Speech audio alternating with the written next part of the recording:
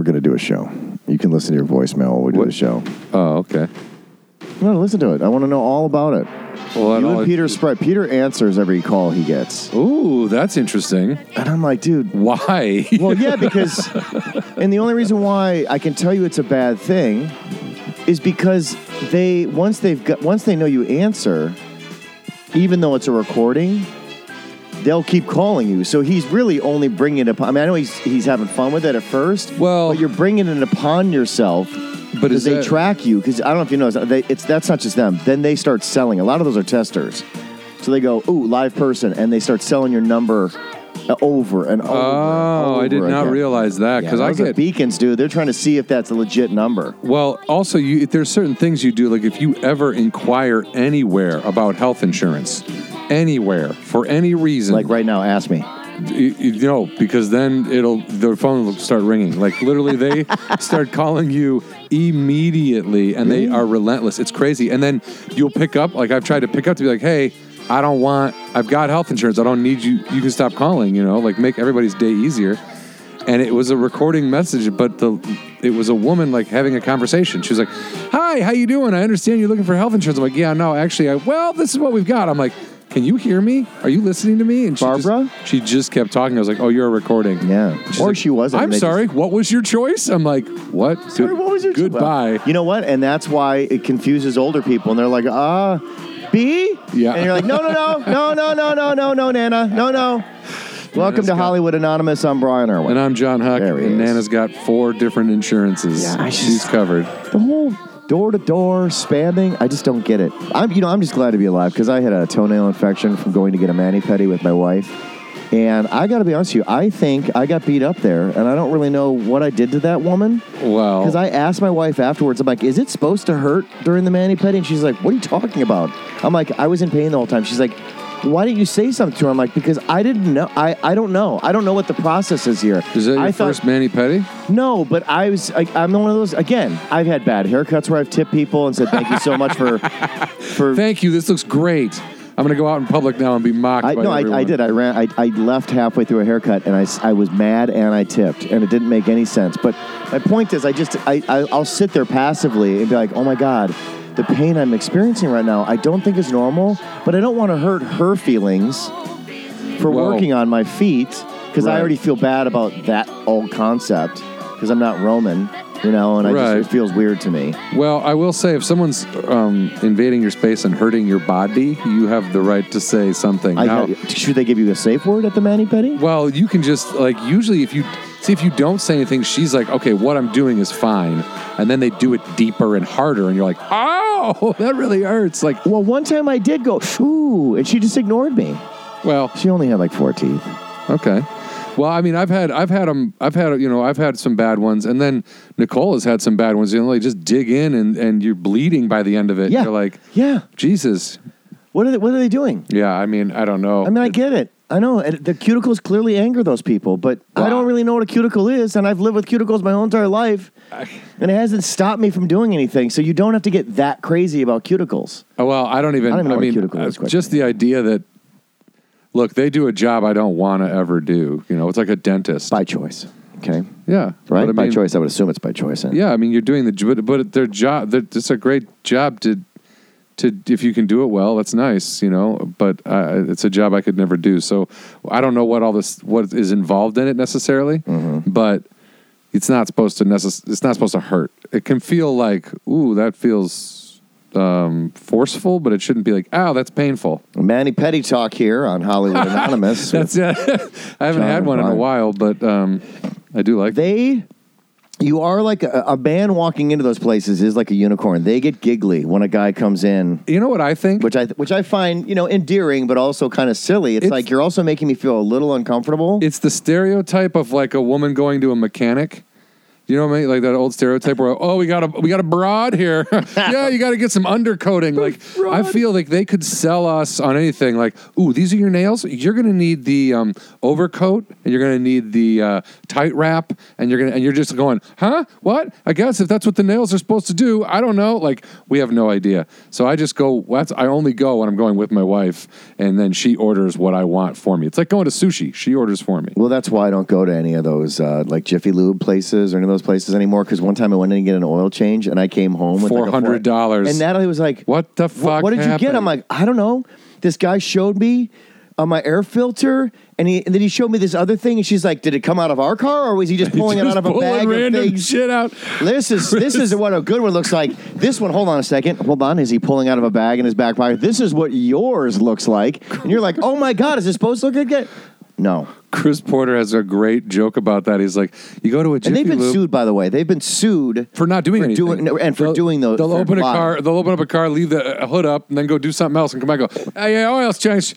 Yeah, bye." Yeah, I mean, I've heard of that, but like Porter does a thing where he talks about how they come out and show you the dipstick like it's an abused child, like or like an air filter. Like, have you seen this? Yeah. What happened here? Like, I don't know. It's a filter. Is it filtering dirt? It's good, right? It's like they show you the oil, like, here's the oil. You're like, that's good. I don't know. Shouldn't the whole stick be full of oil or no? Just this little part down here.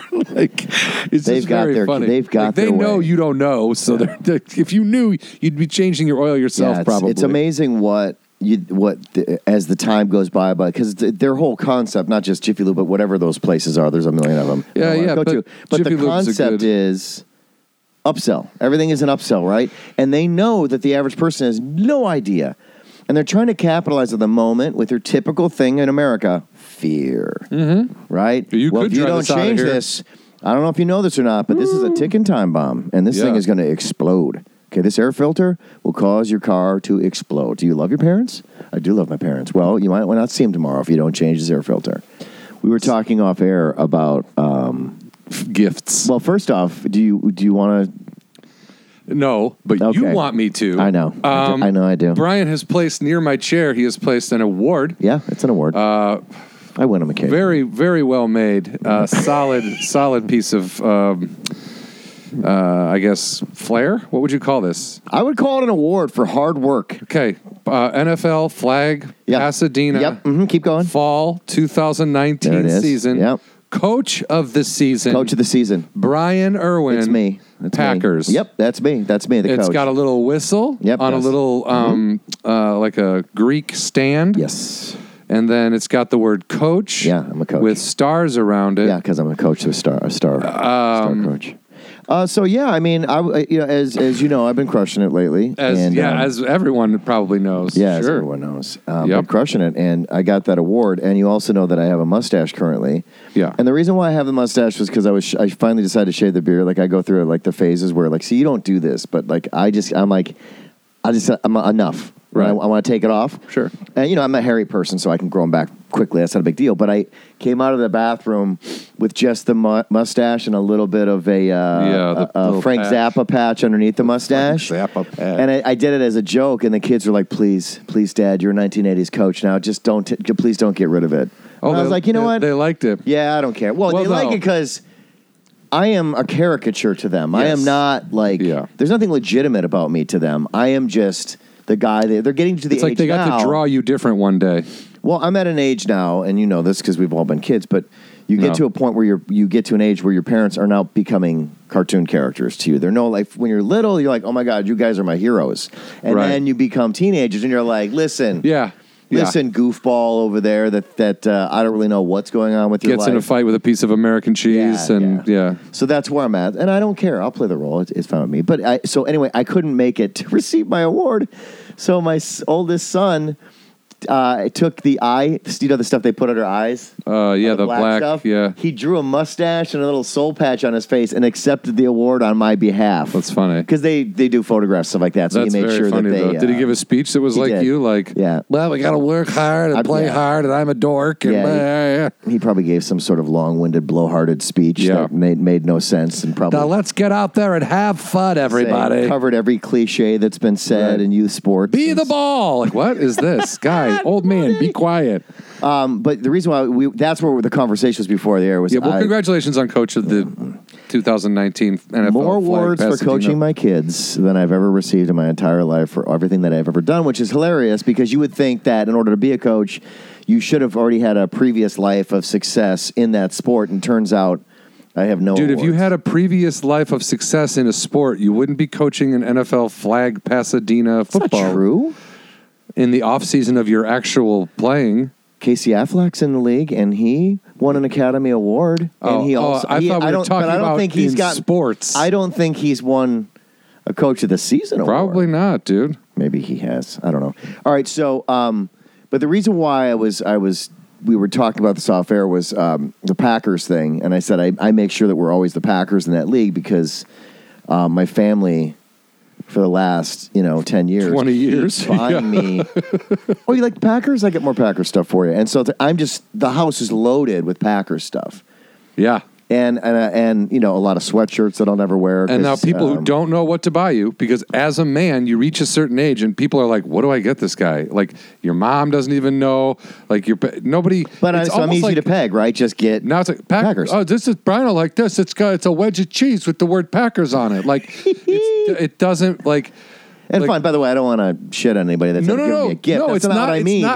You're still making an attempt. I just can't keep up with the amount of wardrobe I have. Yeah. A sweatshirt every decade is too many. Do you know what I mean? If you got one sweatshirt every 10 years, you're still going to only wear that sweatshirt 2 weeks out of the year in LA. Now, the side note to that is I do occasionally get Packer stuff for myself, but I'm very particular about the clothes and hats and shirts that I wear.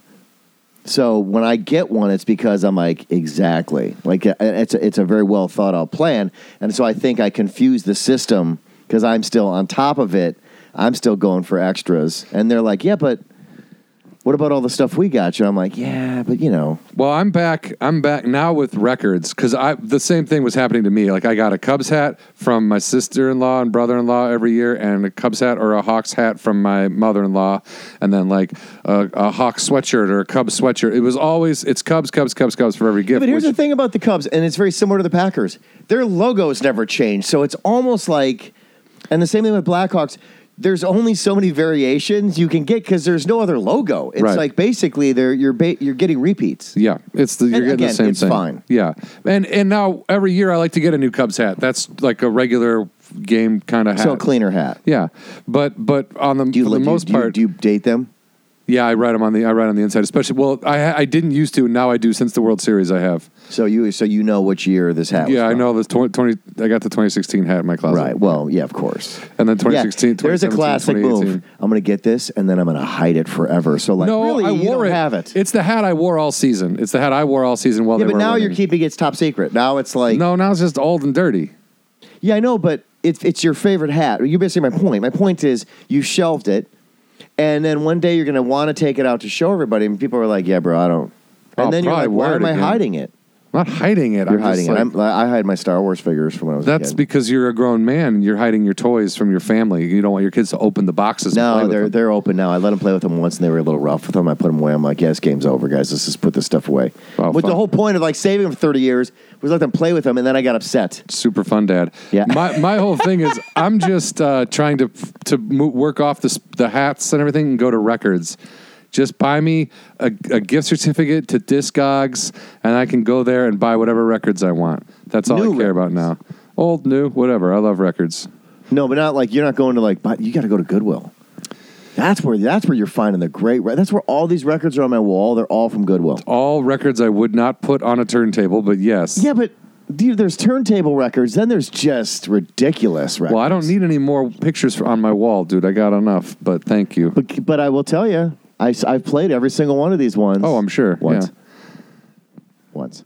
Well, right. And that was enough. And then and halfway through, you were like, yeah, we're good here on Ken Griffin on the happy side. Or whatever that is. I think it's a keyboard one. A lot of them. There was a time, apparently, in the music business where like, we need more people playing organs. Like I think that's an organ album. I have a lot of organ albums. I got them on accident. I didn't realize it was a huge thing. Can I tell you something? That is so bizarre that you say that. My mom, like when my dad passed away in 2009, so many records for days. He had records. And she told my brother, you guys go through them. Grab the records you want. I'm going to sell or get rid of the rest. And I said, okay, great. So I grabbed a lot of the Louis Armstrong and the Dixieland jazz and some of the blues stuff and some of the older stuff. And there was some Elvis and there was just random stuff in there, right? And my brother took a bunch of stuff. And then what was left was like organ music. Mm-hmm. Shit tons of organ music. So clearly there was a time. Not once in 42 years of marriage did my mom recall a time when my dad was like, got to put on my organ albums and play these now. When an organ concert. Never. Yeah, right. We're going to go see this organist in concert. Like, no. They do every never. Sunday at the church. Dude, my dad didn't go to church when I was growing up. My dad was raised Catholic. He went to church his whole life. He was done by the time I came along. But Yeah, that sounds about right for being Catholic. So. Oh, yeah. But when my mom took me to church, we didn't hear. It wasn't like a shit ton of organ. And we weren't like, we're here for the organ. Like, what? I was there for the coffee cake, man. Like, Here for the organ. that was just such a bizarre, like, I don't know what, like, you say you accidentally got them. I feel like they were just like, oh, you're buying these 2 records? We're going to slide 3 organ records in here and then put them in your bag. When I Like, say accidentally got them, meaning like I was buying them because of the album. Like I like the weird album art. right. And so they but then some of the weirdest art was the organ music. organ one because they had no choice. There was nothing, it was just organs. Well, Anyways. speaking of strange tools. music. Weirdos. Speaking of organs, freaks. Not even. Our guest today. That's how he could take a joke. He's everyone's friend. First of all, the only reason he's here is because he can definitely take a joke. I mean, I would assume that's the only reason he still talks to me is because he can take a joke. Yeah, I don't know why he hangs But out with us. our guest today, Not that he who hangs out with was us, but nice enough to shoot over here early in the morning because it is kind of early LA time. And he still looks beautiful. Dude, the guy's a fucking stand-in for fucking Matthew McConaughey. He's a model, for but God's look at sake. his fucking hair. Comedian, writer, filmmaker, Brian Swinehart, everybody. Hey. Thank you for having me on. Do you know that you have good hair? You know what? I do. I woke up today and I was like, because it was, you guys messaged me and I was still laying in bed when I got the text, but I was like, good for I would you. assume, man. I'm surprised you got back to me. and then, but I was like, should I take a shower? And I looked up, I was like, no, my hair's perfect as is. Oh my God.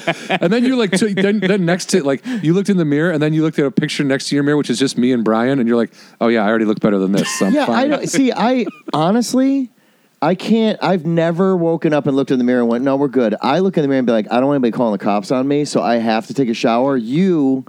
It's like you have that good type of hair that like it can be a little messy, and people are like, "Yeah." But I this think guy. it's just, he's so much of it.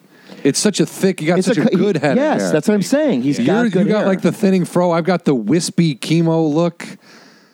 Yeah, both of us would have the police called on us if we don't groom. Yeah, I need like a surgeon to fix my hair in the morning. Sorry, You're there's like, a gentleman here that is not making people feel comfortable. What's he doing? guys, Nothing. But he if I just saw his punched hair, in. I guess he works here. I don't know. but we're not feeling comfortable. If we could just bring someone in with a rifle to take him out, that would be great. How are you, Brian? I'm great, man. Hey, you guys were talking about records. I know the best person to buy records from, Boone Shakalaka at the Comedy Store. Is he a Yeah, collector? yeah. You You get all the hits. He got all the hits, and I tell you, I got a Steve Martin record and a Rodney Dangerfield for him. Ooh. Yeah. Ooh, that's nice. Yeah, the Rodney Did Dangerfield. you have to pay for it? Yeah, and Okay. each one was like $2. Oh, okay. Yeah. So it's not like he's like this one's 50. No, he found them. No, he came across them somehow. Yeah. Okay. It's like he swaps and trades and he Yeah. does he's a Okay. very interesting. He has like I bought a Nirvana shirt from him once, and whatever. Like he just Brian's wardrobe. I can't wait to see you walking red carpet. What are you wearing? I'm wearing Boone Shakalaka. I got this at the Comedy Store out of a grocery cart. Is he homeless or does he actually live somewhere?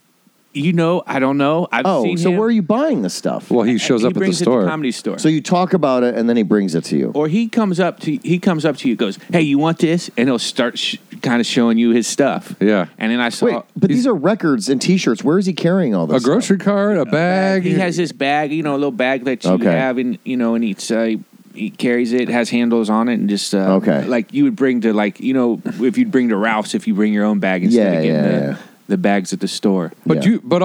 you worked at the Herald for so long. You must know the knife guy. Oh yeah, knife Yeah. guy shows up. Yeah, but the knife guy primarily focused on the security guards. Like he would always and the grips. Like he would go to Yeah. the security guards. Yeah. And then everybody kind of knew like, oh, this is where you get your knives from. Yeah, Yeah. knife guy. He's still around. I actually saw him one time. I don't go downtown that often anymore because there's too much construction down there. Yeah. But I was driving by one time. And of course, I was driving by a film set, There and he there he was with his bicycle with his basket of knives. Yeah. I got a knife from that guy. My Oh, you boss did? was like, "You want a knife?" I go, "I don't know, not really." Like, What am I doing with how many knives do I fucking need? And he's like, dude, I got to get you a knife. I'm like, all right. Like, this is my boss. This is Mark Herwick, who wanted, if Code 9 got picked up for a second season, he was like, me and you, we're getting matching old cop cars. And I was like, boom, dude. I was so in. I was like, yeah, I gotta go to one of those auctions, get one of those badass, like, old Bluesmobiles. Awesome. Brian, by the way, do you want to talk about the dog? You brought your dog, who looks like an older version of my dog, Gary. Yeah, he's Gary's also old, which yeah, this dog is real old. Okay, but he if he wants to go down, he can go down. Okay. Yeah, he's so basically, I have him this weekend. I have joint custody with my. I'm sorry, what? I have joint custody of my dog with my ex-girlfriend. Now, you guys actually worked that out? Because normally when people break up, it's F you, and then you never talk with each other again. Yeah. Well, I assume this is a judge. This is judge order. Yeah, this court order. This is court order. Judge Wapner's like, this is you got to share custody. What's the dog's name? It's Bestie. Bestie. Best friend. Right? Bestie. All right. So walk us through how one goes about getting joint custody of an animal. This is a messed up story, man. So great. Can't wait to hear it. Brian Swinehart, everybody, with another messed up story. So we break up. My other friend Valerie says, Brian, you need a dog. So me and this ex just broke up, which, you break up a lot and get back, and get back together, right? Sure. Yeah. So like you guys know, like the married 25 years or whatever. I've been married before, remember? So I know. Once. Okay. Actually, I think my wife breaks up with me every single day. She does. We call it going to work, but I think she's one of these days she's not coming back. Anyway, why are you taking the kids to work with you? Don't worry about it. What are those suitcases? I have to go now. Please let us be. Don't call me. Continue, Mr. Okay, so so my friend Valerie sees this dog. This other girl's walking, and she brings the dog to my house. Basically, this girl found him. All right, you're wait. Hold on a second. You're skipping all over the place. Okay, she sees somebody walking a dog, and she stole a dog. She didn't steal the dog. So she did or did not? Did not. So Valerie's like, Brian, you need a dog. You're breaking up with your girlfriend. You need something to forget about your girlfriend. Okay. So then she's walking her dog, and she sees this girl who has 4 dogs. And she starts talking and she tells her that she found this dog that I have on the street, and she's trying to find him a home. Oh, okay. So then she brings the girl that Valerie met brings this dog to my house, and of course I ended up keeping him. Well, then my ex-girlfriend comes by to get some stuff or whatever, and she sees the dog, but he has very big ears, right? And she just saw his ears out of the sheets and thought it was a rat. And kind of gets scared. The dog sees her, jumps out of the bed, starts following her around automatically.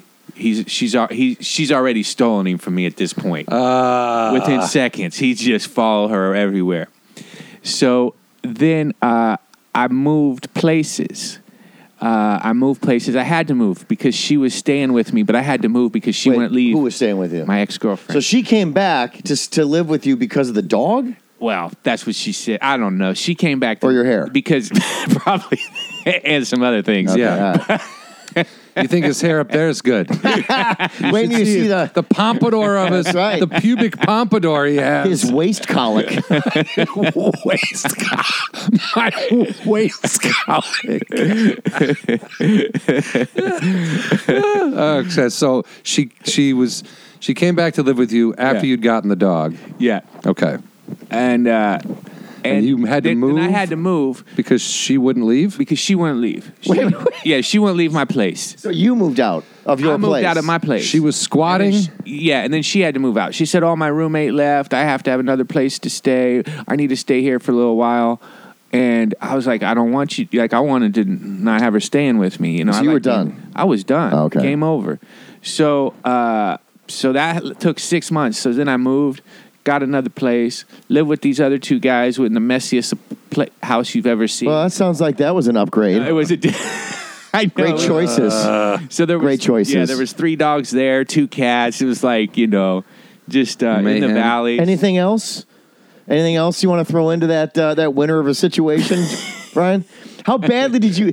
You must have really wanted to get away from her. You did not want to live with that woman anymore. Clearly, if you were willing to go through all of that. Yeah. But also, if you say, I don't want to live with you, and that person does not leave, that person is a psycho. Well, or they don't have anywhere They to don't. go. They don't have a place to go. Okay. Oh, okay. All right. You're right. She's not You're really right. You're a right. psycho. Okay. All right. Okay. I just thought. I mean, compared to some of the other psychos I've dated, you're right. No, this. Yeah. If she's actually coherent and she's like. actually my favorite of all my exes. Oh, Okay. congratulations. As a person, she's nice. Okay. All right. Yeah, I mean, look, I figure he would not be sharing a dog with someone that he thinks at some point is going to stab him in the neck. That would be Right. my theory. Well, I did think that a couple times. Oh, okay, but- good. Okay, great. We'll get back to that in a second. So continue on your legal journey with this dog. So the legal journey continues. So then I'm staying at this house with these two other guys, the messiest situation you ever seen, with 3 dogs and 2 cats. And What's the matter with those people, just out of curiosity? well, Why? they're just regular guys, you know. Yeah, they're Not really. They're just. Were they comedians? No, they would have they had personality of comedians, just never the confidence. Oh, you know, God. you know how you got kind of Why weird, do they funny- collect so many animals? Oh, a lot of people love animals. Yeah, What are you they Are love they talking? trying to They create a wasn't that sitcom? From a guy who collects fucking random dead, half dead cats or whatever you do. Yeah, I'm saving them. Dude, Not I mean, collecting. you got to I understand. save animals. People got a soft spot in their heart for animals. I know.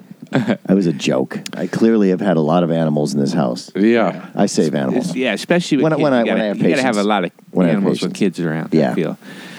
Yeah, because sometimes that goes real well together. Anyway, continue. So okay, so moved out. So now I'm living with these guys, and then I'm like, I find a place to live on Beechwood, and right. I was like, this is my spot. I gotta move here, but they don't take dogs. Oh. So meanwhile, my ex would come from time to time. Sometimes she would come to my place where I was living now, and scoop the dog. I won't even know. I would come home and I'm like, where's the dog? Okay, Brian. Oh, she would come by and grab the dog when you weren't yeah, around. okay. But that requires Her knowing having where I a live. key. Well, she didn't. I don't think she had a key. She would come and knock, but we would leave the screen door open. Okay, or we'd leave the front. The screen door would be closed. I'm sorry, but the front door would be open. Okay, I was trying to be clear. This dog is not going to hurt anyone. Yeah, he's So will you- innocent if- victim. Yeah.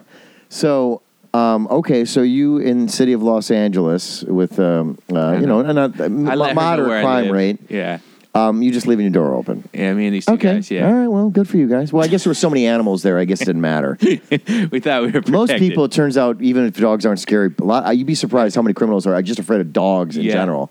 They rule out the house immediately if they see a dog in it. Yeah. So it actually is good. So continue. So she came and picked up the dog. Yeah. Yeah, but did she at least leave you a note or a text and says, by the way, I have your dog? She didn't do that. We got in a huge thing over it Because you came home and your dog's missing. Yeah. And then I moved to where I live, but now where I live, you're not supposed to have dogs. So, and he goes crazy by himself. Okay. He's perfect. Like, see how there's people around? He's calm. He just walk around. Yeah, do you want me to open the door? Can he go He can in and go out? outside. I'll do that. Yeah, that's It's so funny when he walks. Yeah. He's so small and he looks so light on his feet, Yeah. but it sounds like 1,000 people tap dancing when he walks on a wooden floor. Yeah. So I move, and then basically, when I moved to my new place, I give her the dog because she's got a cat, and he stays calm with the cat, and I'm not supposed to have dogs at my place. And then I ended up getting a thing that says I need my dog for emotional support, so now I can have the dog at my place. But we just split time because I'm gone so much and doing shows and this and that It actually works out for you. It works out. It works out. Okay, and the dog, and obviously she likes the dog, so the dog, and the Yeah. dog is happy. So Yeah, he loves her, and she's got her cat that he can hang out with when she's not home. So it's the perfect. dog does have big ears, Huge ears. great ears. Yeah. A couple satellite dishes there, dude. So yeah, man. So that's that story. How old is the dog? Do you know? I think Because it he's is a rescue, so you obviously don't I know. think right? he's at least. I think he's about 12. He's at least 10. Okay. Yeah. Which is, and what is, is there, do we know what the oldest dog, how long the oldest No, dog but I has actually lived? been talking to vets. I don't want to, Yeah. But the vets, food is healthier now for dogs, and healthcare for animals is so much better now. The man. dogs are they don't Gotta be. they don't all dogs are living, all pets are living longer if you take care of them and you feed them fairly well. Like back in the day, it was like you never took an animal to the vet and you fed them table scraps, and Yeah. they lived about 9 years. Yeah, and if Now- and if there was the idea of surgery on an animal was something Yeah. that was not around when I was younger. Like, No, there's pet insurance now. yeah, right? Yeah, and it yeah. and it actually can pay off. I know people that have used it and it's paid off, especially Yeah. like for pets that have cancer and they cure them because Wow. they can because you can afford it. You know what I Yeah. mean? They've got because it's the same. Pet chemo. Yeah. So anyway, Yeah, so you guys, so you want share some, custody. Share custody, and It's worked out okay for you guys. Yeah, it's so she doesn't helpful. steal the dog anymore. She No, doesn't have to. she doesn't. No, in fact, she's got control. I got to call her to go get the dog. Wait, are you okay with that? Yeah, I don't mind. Oh, okay. All Yeah. right. Okay. You know, so that's his story, and that's why I have him with me today because I didn't want to leave him by himself, and I want to come do the podcast. 'cause- Today's your guys' day together. It's Yeah, your guys' man. day. Do you guys Veterans Day. Do you go to dog parks and pick up women? Is that part of? Is that that's a a good real thing? Is that a real thing, or is that like a 1990s thing? I don't know. I mean, I think it could still happen. You know, I don't. Okay, I didn't ask you if you had hope. I know, said, I have is hope. it something I don't think- that you do? I've never happened. I've taken him to Runyon okay. and stuff, but I've never like scored a chick because I have a dog with me. But I'll say this about Brian. I don't think Brian is calculated like that. You got to make sure you're clarifying who you're talking about. But I will say that There's he two would- Brians here. Brian Swinehart. Yeah. The guy who would be hitting on chicks at Runyon, not Brian Mustache, the guy who's fucking put his kid's flag football award on the fucking table next to me in some sort of weird brag. Yeah, the right below Brian my who's- Godzilla collection. Brian who sexes regularly. But I would think that you wouldn't necessarily not. You wouldn't shun the idea of a woman. I want to shun. I think it's a great idea. Yeah, as And long I as definitely you am open to it. You're open for women to talk to you anywhere you go. Anywhere. But listen, a dog at a dog park is Yeah. an easier way to have a conversation than the Yes. old way, which Oh, is man. sharing a cigarette outside of a bar. Dude, Yeah. right? I remember those days. Like, No, because I never smoked, but I saw people do it. Yeah. It actually, because it's an instant connection, right? Oh, you have a cigarette, do you have a light? Like, it's a natural conversation, because most people don't, right? My theory always was, Yeah. it's rude if you ask for a light and then you don't at least converse with that person for a second, right? That's considered back in the rude part day. of it? Now it's like sometimes I'll have a lighter on me, but it's not for cigarettes, since I don't want to stand next to somebody blowing. You have a lighter for conversation? No, but sometimes I just have a lighter on me for what doobs and whatever. If you go out Sticks. if you go out to party, you got some marijuana Yeah. sticks. Yeah. Well, cigarette. It's funny you mention that because smoking a cigarette outside the bar is how I met the dog's mother. The joint custody. Yeah. So she would smoke. I don't usually smoke cigarettes, but at a bar and some lady's smoking a cigarette, I asked her to bum her cigarette, and that's how we met. Brian's like, I usually don't smoke PCP, but when I see two ladies smoking some Exactly. PCP, I get in there. I What is smoke that, you guys? Is that fucking heroin? PCP. Well, Is that heroin? listen, I'll try it. listen, as long as there's a conversation I that don't comes with usually it. shoot up in my dick hole, but with two ladies talking, like, yeah. All right, well, Yeah, man. so you smoked a cigarette. That's how you met this woman. Yeah. And that's why smoking So is bad cigarettes, for you. dogs, Yeah. everything. Yeah. It's vaping is bad now. Vaping's bad. Sorry. Buckle up, everybody. Here, come here, bestie. Buckle up, vapors. I think I can put him up back up. Yeah, treat yourself. Treat So yeah. I always, I are you from Ohio? Yeah. That's right. I remember that. I was because you still have a little bit of the which is a lot of people lose Yeah. over time because you've been here out in California how long now? I moved when I've been here 20 years. 20 years. Yeah. And a lot of people over time lose the accent and get a little more of that West Coasty. I don't know what it is, but there's a Yeah, that's I surfer can hear it in my style kid. I almost. can hear it in my kids. They have a very it's something I don't know what it is. But I feel like you have a combo of that, like the surf style plus the Midwestern Ohio. When did you move out to LA? You say 20 years, but do you remember the date? Yeah, I left on February 16th, and I arrived on February 20th of 2000. And I rode with my neighbor, Bob Mutzner, a Korean War veteran. Basically, he was my second dad, and he drove me out here. And I lived in Pasadena. So stop there for a sec. We're going to jump all over the place. He drove because he just wanted to help you move out here. Was that kind of his thing? First off, Yeah. And when you say he drove you out, it means you came out to California without a car, No, sorry, he rode with me out here. and then he flew back And then home he flew afterwards. back, yes. And why Pasadena? Because that's an interesting choice for a younger person to go to Pasadena. Usually, it's the Valley or anywhere of anybody that's a friend of a friend of a friend of a friend that you can crash on a couch. Okay, so what happened was I was at community college and in Ohio, and my teacher, she had a friend who lived in Pasadena, and I was in acting class there, right? And I okay, loved all it. right. And Back home. back in Ohio, okay. which is a little less chances to do stuff other than your local plays. I was going to say a couple local plays, maybe a Skittles commercial that shoots there. Well, if you're lucky, the Skittles, Yeah. but the plays and that kind of thing, Is it known for Skittles? No, okay. I'm just picking a thing. Well, no, he rolled with that one so quickly. I'm like, God, I didn't know you He's like, came "You're from lucky if- Skittle Land. If the Skittles factory He's decides like, to shoot some promos, I grew up in Skittles, Ohio. Of course, we did Skittles. I continue. So. That does sound like a real place, Skittles, Ohio. So I moved into Bernadette O'Brien's house. That was my landlady. It was I think you say Bernadette Peters. I was like, okay, well, that would make sense with the whole Steve Martin album and The Jerk and Continue and Back to You. and rent was. I lived in the attic, so rent was $300 a month. Wait a minute, did she know you were there? Yeah, she. Okay, I just want to be clear. you signed a check over to somebody, right? What's that I lived noise? in an attic for $300 a month. Who'd you pay? By the way, The guy who helped me climb in the window. This guy owned a ladder store next door. I had to pay him $300 a month. Got used from the the ladder. ladder store. It's pretty good. So Was it a finished attic, or was this like one Oh, of those it was creepy awesome. ones where like it was you? I pictured Greg Brady's room when he moved upstairs, right? yeah, it's basically she had a shower. Oh, so you up got there. mad and you stormed up there and never came out, and that was your room? That would be a teenager move. Continue. So it was a Yeah, it was. a finished. She finished it up. She said she usually had college students there, but for some okay. reason that year she didn't have one. I got the month of August for free because it got so hot.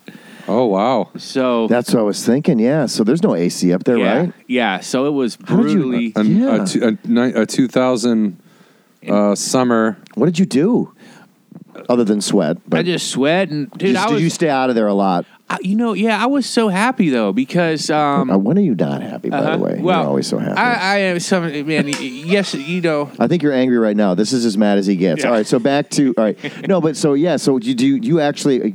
Yeah. I get it. Like this, you're out here. I You're was 20 years old. I'm in California, Hollywood, California. and why? Well, because I wanted to do. I had done. What originally got me going was my sister was a great tap and dancer. Okay, and she was in a contest. It was basically one of these contests, strip Midwestern people off and have them come to Hollywood and do a contest thing. They pay to fly themselves out. They pay an entrance fee. Pay an entrance fee, all that. And my mom signed me up to do the acting thing. And, of course, I just ripped off the Jack Nicholson, you can't handle the truth monologue. Oh, okay. God, I wish there was video of that somewhere we could get a hold of. Oh, I'm sure there's a VHS Like an tape. 18-year-old Brian Swinehart, like, you can't handle the truth. Crack. His voice is still cracking. Still going through puberty. But that's good, though. Yeah, so Got you interested. So it got me interested, got me into it, and I really liked it. And at this event, there was all these beautiful girls, in California. I'm from that little country town. Where I've seen exactly? nothing You're like like, this before. Exactly. Where exactly were you? It was that they did that contest at a hotel. I don't know if it was some hotel by the LAX airport. Oh no. Where exactly did you live in Ohio? In Ohio, my town was called Covington. I also went to school in junior high at a place called Pleasant Hill. And where is that? If I'm not from there, is it Dayton. closer to Kentucky? Is it closer to? Yeah, we're closest to Indiana. We're an hour from Indiana and about an hour and a half from Kentucky. Okay, so you were right in between. Okay, Yeah. all right. And what was the biggest city in Ohio that you were closest to? Dayton. Okay, what was the biggest city in Ohio that you were closest to? I'm just kidding. Cincinnati. Okay, sorry, Cincinnati. No, Dave's I'm just big. kidding. It was Dayton's like a middle type of town. Dayton's a weird town. I go home and I'm shocked at how many crime and shootings happen in Little Dayton. Really? Yeah, it's crazy. For yeah, Just had a that big is one true. right by by the comedy club. by Wiley's. Wiley's, yeah. Yeah, so that was yeah. So So you got your taste. So I got my taste. I was like, I want to do this. I like this.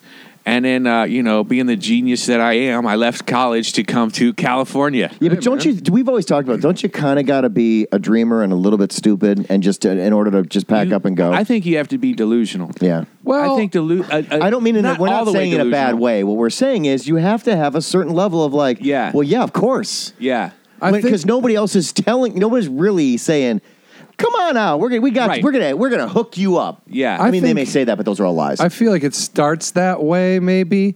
But Yeah. at the same time, I mean, I feel like I've put my delusion to the side for the most part and just really just enjoyed what I'm doing. Right. But when did you move out here? Yeah, I'm also 20 years in. We're talking about the decision to, because we're all from the Midwest. Yeah. And sometimes when you tell people, like, this is what I want to do, a lot of people in the Midwest are like, are you sure you want to do, like, they're using logic and common sense. That's a good point. They've been raised with logic and common sense. It's stuck, and they're now trying to ask you, why don't you possess this same rationale? Yeah. You know you're going to end up living with roommates until you're 50, right? Yes. Like, is that what you want? And you're like, that's not going to happen. Yeah. But then you realize that even though that might be happening, like it's that Bill Burr quote, which I love, which is like, it's not crazy to live on a futon with 5 dude roommates if you're pursuing something that you absolutely love. Yeah. It's not crazy to go after your dreams. What's crazy is to settle or to go, this is my job now, and even though I hate every second of it, I'm going to do it for 55 years and not care. Like, that's crazy. Like, especially when you realize that we are basically living in a matrix in the sense that none of this is necessarily a reality that's going to exist past 1 second from now or in 5,000 years. You know, it's just like, so that's a bummer. Thanks, Jim. No. I don't mean it as to be a bummer. I mean it to be a liberating idea of like, there's no reason to follow what anyone says is normal or what makes sense, because if it doesn't make sense for you, it doesn't make sense for you. How old were you when you got in the car and drove out here? 20. And let's talk about your the Vietnam vet that was a Vietnam vet. Korean War vet that came out. I think that's really cool that he was willing to share that journey with you out there. So how did that all come about? That he was like, I'll take you out there. Let's do this. So when I love it when people get behind people's dreams. So when I was 2 or 3 years old, my mom and dad moved to the house where I've lived. My mom still lives there, and they got me a babysitter down the road, Dolores Mutzner, and we called her Mrs. M, and her husband Bob. And Bob and Dolores are my second mom and dad. Okay. And that's that small town thing, right? That's you have that other family. Town thing. It's like boom. I mean, everybody on the street, we know each other. It's a great street, but they are they are my second mom and dad. Like, I love them more than I can't even express the love I have for them.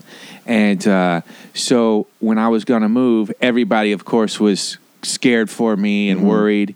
And Bob, he can fix anything. This guy, he's the go-to guy. Dude, he built onto their house. He did, you know what I mean? He did carpeting when he was, that's what he retired from, carpeting. And so we got in the car and we drove, and this is real cheesy. Why did he decide to do it with you? Just out of curiosity. We asked him to, and he's going to say yeah. I mean, he just wanted to. I think probably peace of mind for your mom. Peace of mind for my mom. You just driving out from Ohio, like, because your mom is not. She was not a West Coaster at one point. She was not. She'd never been out that way. Well, she came out when we did that contest with the Jack Nicholson monologue. So then she's terrified. Yeah, exactly. Yeah, she's like, by the way? I'm throwing my kid to the wolves, essentially. Yeah. So let's try to at least send somebody with some survival skills with him. Yeah. For a 4-day drive. This guy can survive the Korean War. He could probably handle Hollywood and maintaining some, safety for my son. Yeah, and we listened to. So back then, I liked the Dixie Chicks.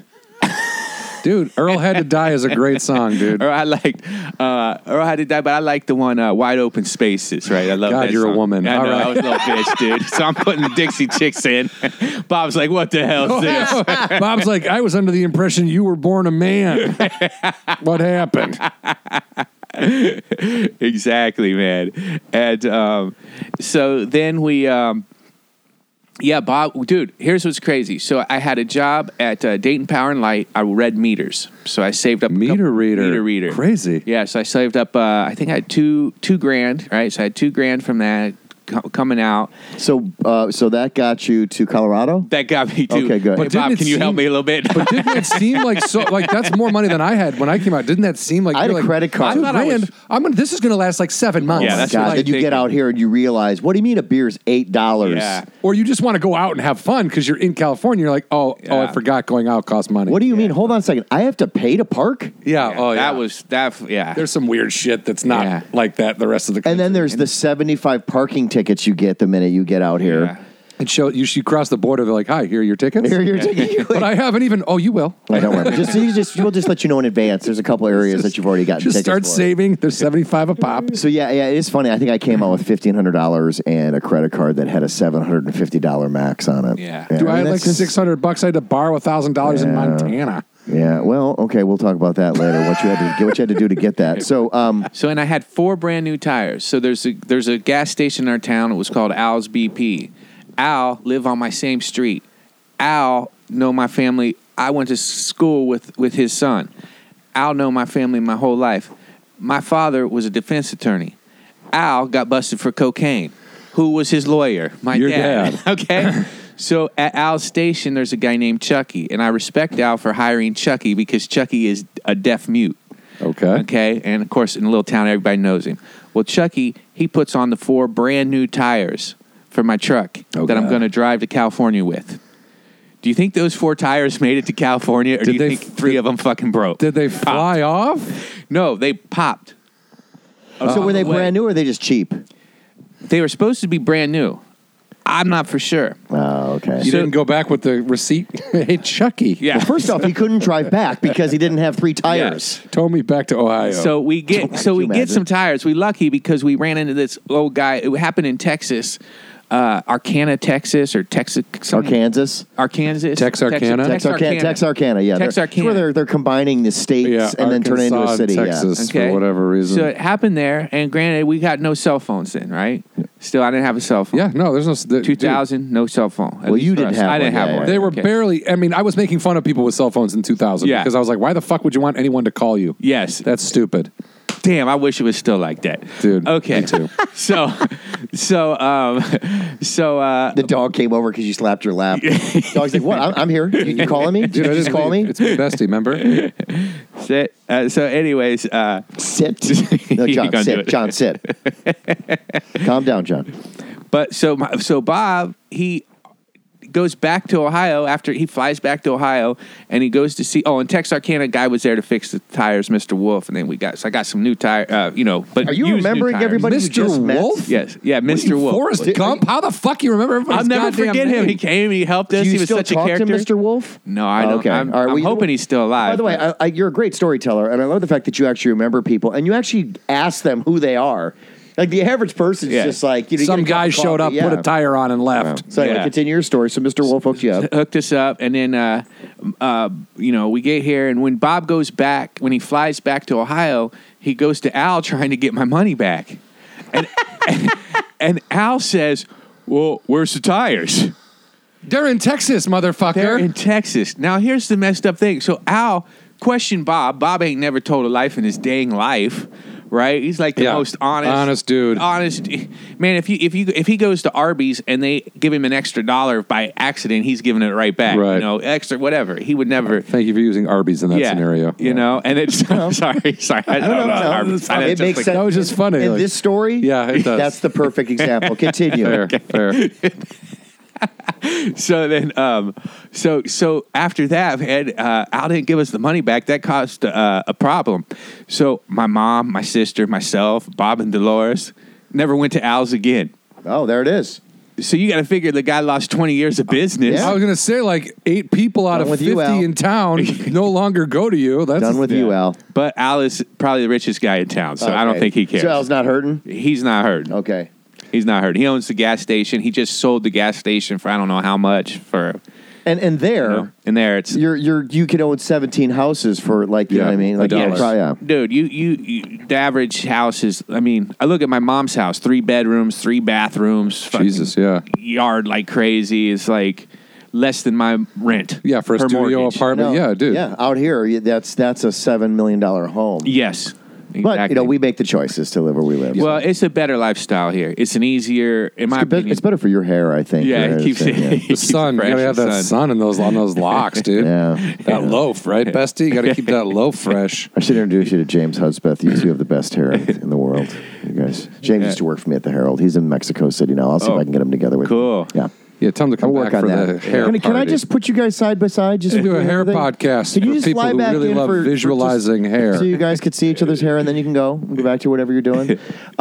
So he got you out here. Yeah. Was he one of those was he old school, like, yeah, I don't need this big city crap. I'm good, kid. We'll see Exactly. you later. But though Well, Pasadena's a good landing spot because was perfect. that feels more Midwestern than Pasadena was perfect. I love it. I still love it. If I ever have a chance to live there again, I probably would. If I can be a little more established and have a little steady income and if I want to be outside, I think that Pasadena is a great place. It is. Anything, because obviously I'm pretty close to east side. So when you stay more east side, it's a little bit more. Family I don't want to say middle class. Yeah, there you go. Yeah, Open too. Yeah. Like just the idea that you can step out here into your yard. You know what I mean? That Quieter. kind of stuff is like really nice to me. That's what I enjoy. So moving to Pasadena was perfect, and my landlady, she worked at wardrobe at Paramount, so she got me started in being an extra. I thought you'd say she got you clothes. I was like, Well, she did do that. She gave me this bomb leather jacket from Paramount Studios. I'm like, man, was this Marlon Brando's jacket? Like, it was awesome. Dude, it's from the Wild Ones. It is if you tell them it is. Exactly. Welcome to Hollywood. It's either that or it's the jacket worn in Critters 3.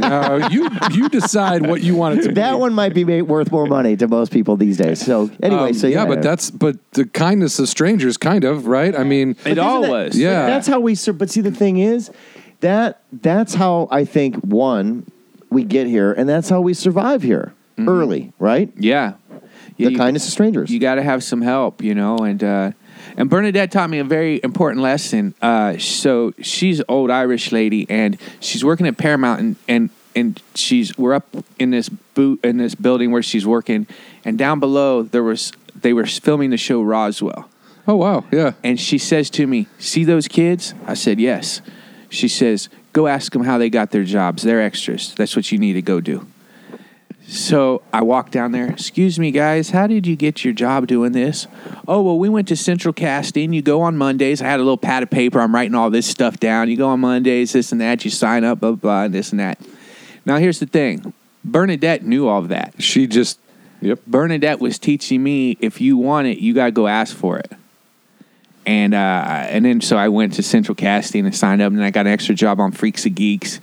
And Dude, that was a great show. Judd Apatow, that launched a million careers. Yeah, you look at that cast on that show. Every one of them is James huge. Franco was there that day. Yeah. I remember, he was, and Bernadette told me, she goes, "What you need to do is get SAG vouchers." Okay. Get a union. So there I am on the first day. I'm calling the Central Casting, had a phone number line you call to get jobs, right? I'm calling, and somebody answers, "We got a rush call. Can somebody rush to the set, to this job?" I said, "Yeah, I can do it." It was out in Newhall. I didn't know how the heck, and I'm using maps at this point. No, yeah, Thomas Guides and I don't know. I'm looking at this, trying to figure out how to get there to Newhall. Up to 14. Yeah, way out there. Yeah. I get there. I get to the show. The production assistant's name's Tennessee, right? The day goes by, and at the end of the day, I said, "Hey, Tennessee, how do you go about getting a SAG voucher?"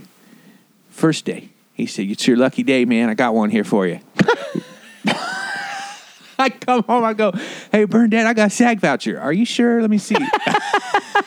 I said, "That doesn't sound right. That was your first fucking day." You're like, "Bernadette, I got an Academy Award. Is that right? Did I do this right? Am I doing everything the right way?" I asked how you get one of those, and they sent me over to the office, and then I gave a speech.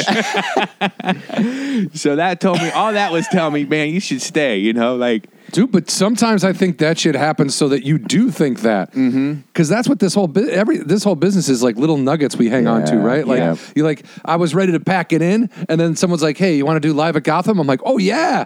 And then I'm like, "You know what? Maybe comedy's not for me. You want to do the Showtime thing?" "Yeah." And those have equaled nothing except for me going, I did these things.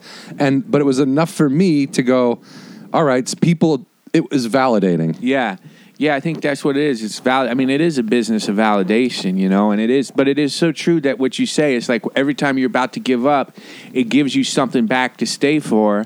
And then you look at the things, I was talking to one of my buddies, and he'd been on back when Jay Leno was on, and he'd been on Jay Leno, and he was telling me, "Yeah, but it hasn't gotten me anything, man. I'm not getting better gigs." And I said, "Dude, the goal was to get on Jay Leno."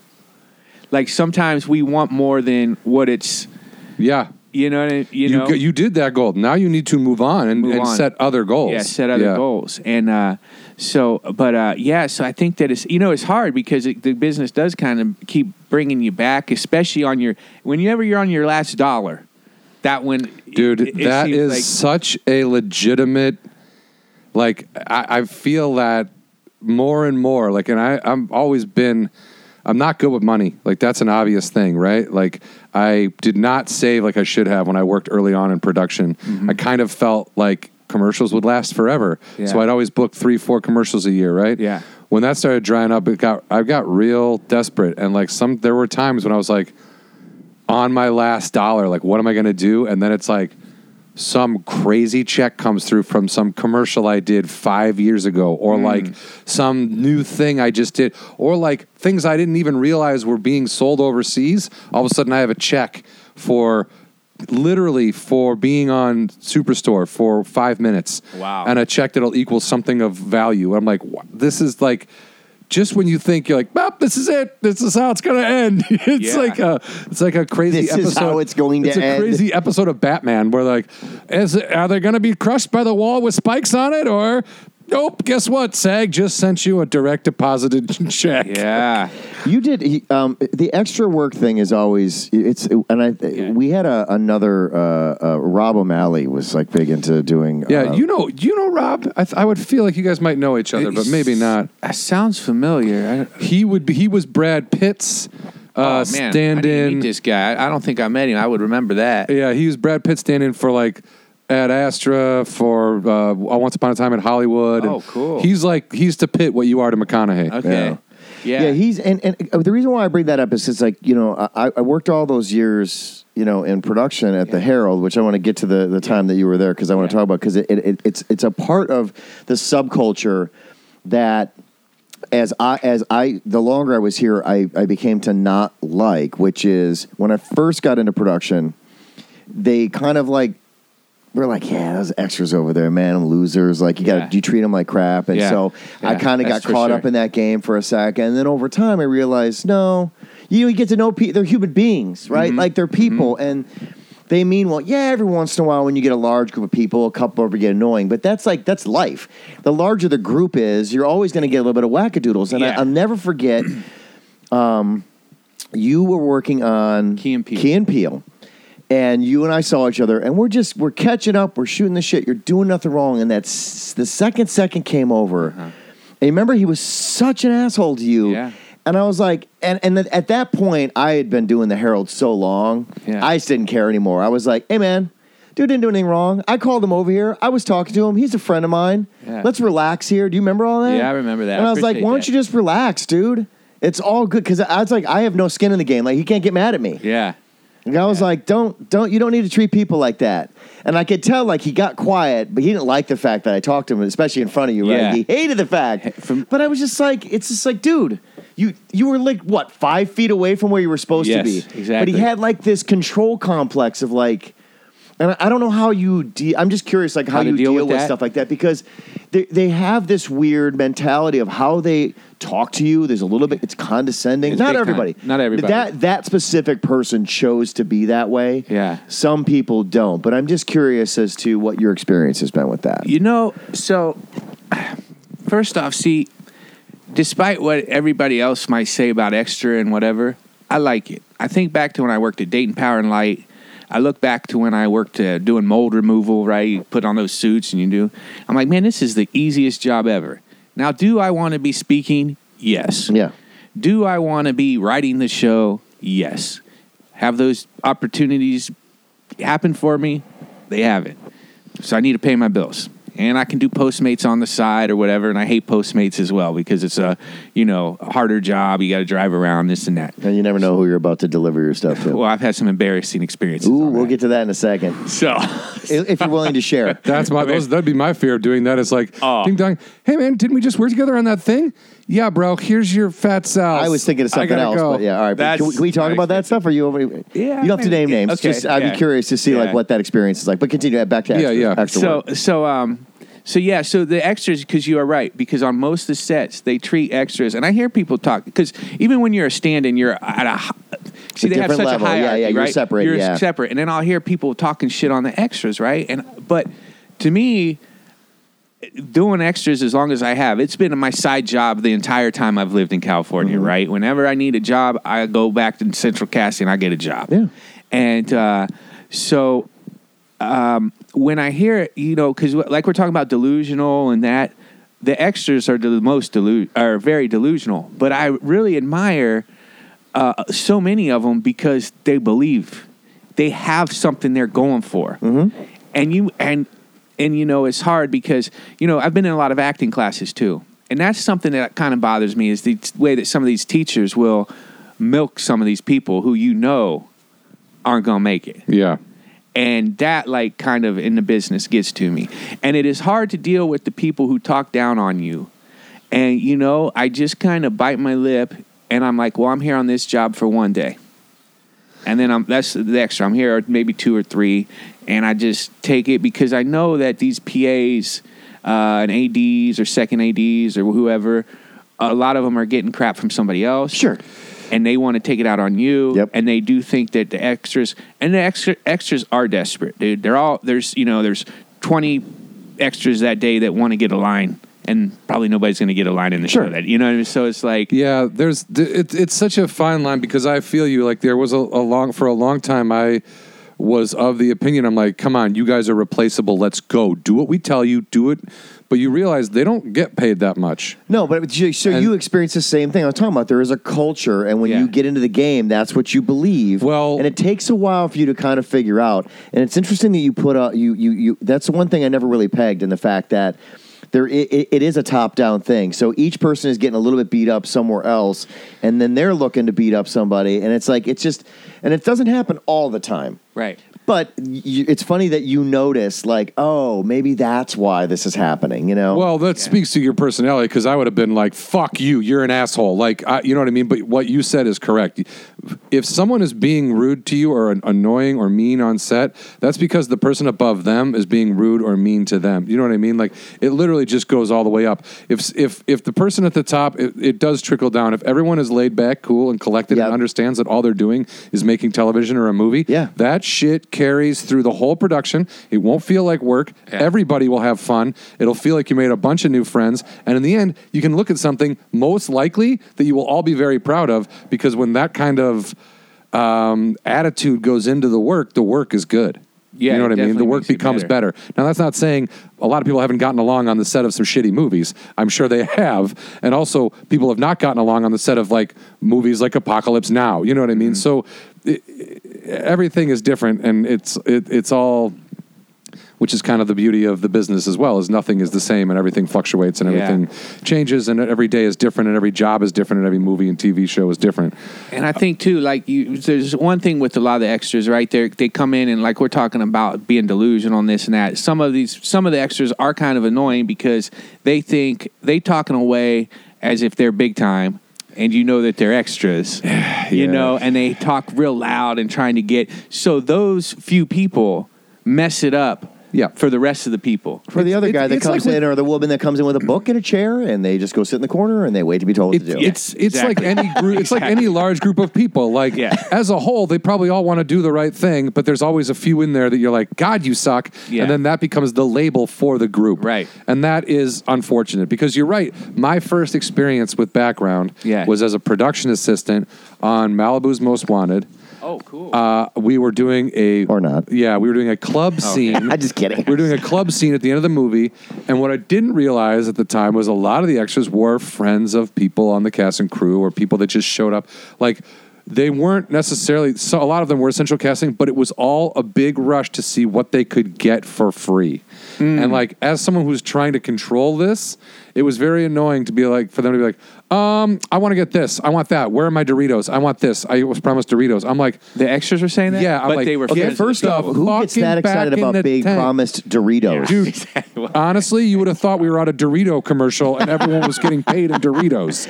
I mean, I could see my kids saying, you promised me Doritos yesterday, but it's like and never letting it go. They weren't happy with the craft service we set up there. They weren't happy with the amount of waters. They weren't happy with the cold water. They weren't happy with nothing could satisfy this large group of loud idiots. And I was like, you know what? Background can eat my balls. I was literally... Wait, so what happened? Did they eat your balls? No one ate my balls. I'm just trying to... Okay. But I'll tell you what did happen. None of them got Doritos. I made sure of that shit. You can have this bag of old Lay's. That's it. Yeah, we used to. That's so. But I will tell you that one of the things that they used to call, there was craft service. There's first team, right? Yeah, first and then team. there was crap service. That was the other Yeah. table that was left over for the extras. We used to Here's some sliced cheese. We used to and joke. nuts. Baxter and I used to joke that the lunches, the meals for the extras was always like, here's your box. It's got a potato chips and a middle finger. So Potato chips and a middle finger. So why don't you guys enjoy your meal while we over here have steak and lobster? All right, thank you. Yeah. And there is some of that separation of that kind of stuff. Oh, it's huge. That right? separation's Eat big. last. You eat last. Always eat last. But so do the PAs, though. That's the PAs even eat. It's like it's funny how, and I get it. You kind of got to monitor. Yeah. That's part of their job. So then they eat last, and they're on the clock, so they do a different thing. But it is the hierarchy is so interesting in how they design everything. Yeah. Well, look at people like Snoop Dogg don't travel with clothes because wherever they go, people give them clothes. I know. Now, Snoop It's Dogg ridiculous. could afford to buy his own wardrobe every day, over and over again, Yeah. for the rest of time. Yeah. Meanwhile, I am literally wearing a shirt that somebody gave me because I said I liked Slayer on stage one night. So, like, Yeah. But that's good too. Yeah. that is good. I but gave it's John also a bunch of workout clothes. I told him he could never wear them around me. As That's long fair. as he doesn't wear them, that was by rule. And you don't go to Gotta my actually gym, wear so 'em we're out. good. Yet. Yet. But I'm just saying, like, everything becomes so backwards. It's like production assistants should be given free clothing Yes. because they go burn through shoes and their clothes all the time. Oh, It's just like, feel. That's a funny thing. It's like after a day on set, you are your production, You're nasty. it's Dude, I've been doing grimy. locations for a show recently. Just on of showing up first, leaving last. I'm not even running around like producers and PAs and everybody. I just, I'm there at the beginning. I help park the trucks. I make sure everything runs accordingly. I sweep up at the end, and I'm covered in shit at the end of my day. I'm like, God, dude, I got to go home and take a shower. Yeah. It doesn't matter. You could be just sitting on set and you feel like you're covered in filth by the time you're done. Yeah. Ain't Hollywood sexy? Yeah, It is- that's the hilarious thing is you bring someone who's never. Oh, you working on a set? Yeah, here it is. You enjoying this? Yeah. Why is it by a garbage can? That's where all our sets are. So a lot of people don't understand the role of stand-in. So why don't you take us through like how you became a stand-in? Yeah, I was going to say, how did that happen? Because Well, I feel and- like and what I was it on a actually beach with means. no shirt, playing bongo, smoking joints, and all of a sudden I look next to me and it was McConaughey. Well, it was actually going down to your last dollar in the bank story. So I'm roommates at the time with Mike Circlin, a comedian as well. I know, Mike. Yeah, and we were at the apartment, and our other buddy Chris was over, and we were smoking weed. And As I you had do. just received an unemployment check that said, "This is your last unemployment check." And you rolled it up. I soaked it. And so so we're all pretty kind of high, and I'm sitting there with I guess it's time to go back to Ohio. I've been in California for 10 years or so now. I've and given it a run. I've given it a run. I've had some good times. It's been pretty cool, but I think this is it. I don't know what job I can do. And it's like, it's 2009. So when the economy's all shitty, right? Dude. Nobody's coming to the comedy shows. 3 Clubs is on his last leg, Yeah. And then, so I'm like, wow, what am I going to do? And I wasn't getting any jobs. Even as an extra, I wasn't getting any jobs, right? And my phone rings. I pick it up. Hey, Brian, this is Gypsy from casting. I was wondering, we might have a possible job for you to stand in for Matthew McConaughey. What's your level of stand-in experience between 1 and 10? What does that even mean? I was just like, you're like 10, bro. I can stand on 2 fucking feet. What do you need? Exactly. Jesus Christ. Exactly. Tell me where to stand. I'll stand there. Exactly. For fuck's sake. Exactly. What would you, can you imagine her face if you gone, I would say 1.5. I can stand, but I fall down a lot. Not good at balance. I'm missing my pinky toe. Exactly, man. And I said a 10. Yeah. And 15.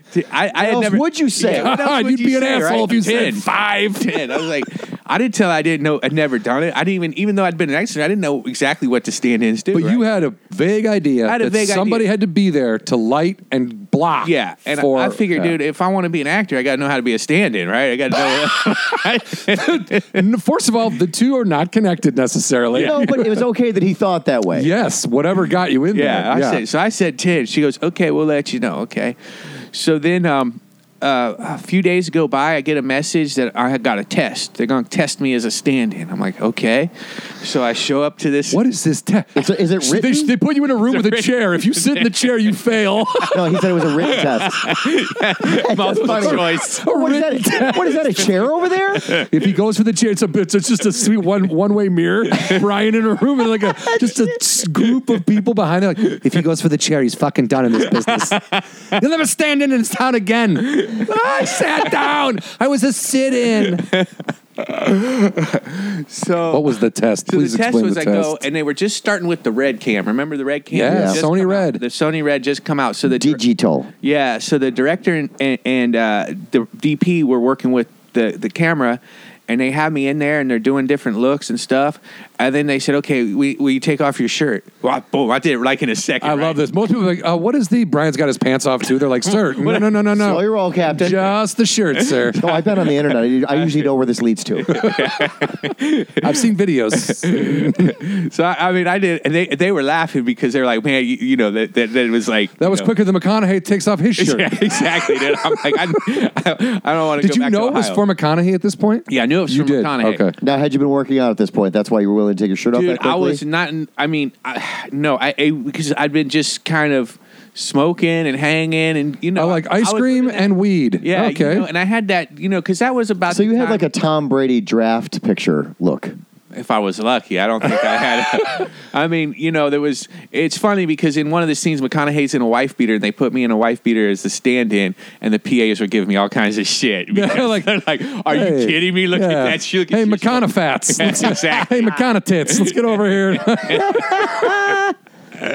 So we do this little test thing, right? And then they told me, well, okay, if you get the job, it's gonna shoot on Monday the 21st. I forget when it was exactly. I said, okay.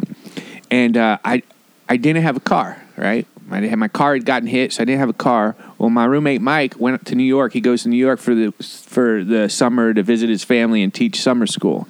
So he said, you can borrow my car over the summer if you get a job. yeah, buddy. So I that Monday comes around and I'm calling the extras place. Did you hear anything about this job? Yeah, yeah. Because that's part of it, right? You have to check in, right? There's like check-in times, something like that for the call in. Is that how that stuff Sometimes works? there are. Now it's more of like they message you. Now it's a little different with Okay. texting and stuff. But yeah, Okay. you would call and check and see which jobs are going. But I was like so worked up over this job.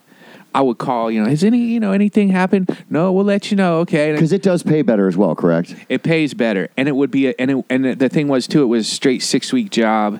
And So you- Every day, man. Every Every day. day. I mean, if Matthew McConaughey's in a movie, chances are he's in about every scene. Yeah. So you're working So all you the knew time. about regular check, like you're all this all stuff. this. yeah. I'm going to meet Matthew McConaughey. I'm going to meet the director. I'm going to meet Yeah. the people. Be on set. Yeah, be on set. Be Have it- on set. Be That's on set. key. No unemployment. No, You're doing something. doing something. So I that Monday comes and I don't get the call. I don't get a call. That's Friday, Saturday, no call. So I'm not working on that Monday. So I'm fuck. Then Monday night at 7 p.m. rolls around. Get a text. Your book tomorrow. Stand in. Lincoln Lawyer. Matthew McConaughey. Call time 6 a.m. Lincoln Lawyer was the first one you did? Lincoln Lawyer. Yeah. Did you see the pic? Because it's on Prime now. There's I've a seen picture it. of him and Sandra Bullock that's like a billboard. It's like right near Paramount. But I was like, I saw the picture. And the first thing I thought was like, it looks like a Bennigan's commercial. I got to see it. I don't know. I mean, I've seen the movie a bunch, obviously. yeah, but but go ahead. So that's awesome. Yeah, so I'm awesome. So I get there and I still kind of don't know what I'm doing. But one of the other guys tells me, okay, you got to stay close to the director of photography. Don't mess up with him. Now, it's all personalities, right? Like you said, that one PA hated me for some reason, or AD didn't like me for some reason. Well, I get to the shoot. It's the same director and DP that did there for the test. And this DP and I like that. Loved you. Yeah, buddies right away. Then boom, just about the same age, just boom, buddies. And so I was lucky. Now, the whole time I'm scared of losing the job because the Ryan Felipe stand-in, they had 3 different stand-ins. They just No Interesting. shit. And why is that? Guy kept sitting down. He kept sitting down by Crafty. Because you do have to stay on set all the time. You have That's to the stay thing. You on have to set, stay but near. These guys were actually better stand-ins than me because they had done it before and knew what they were doing.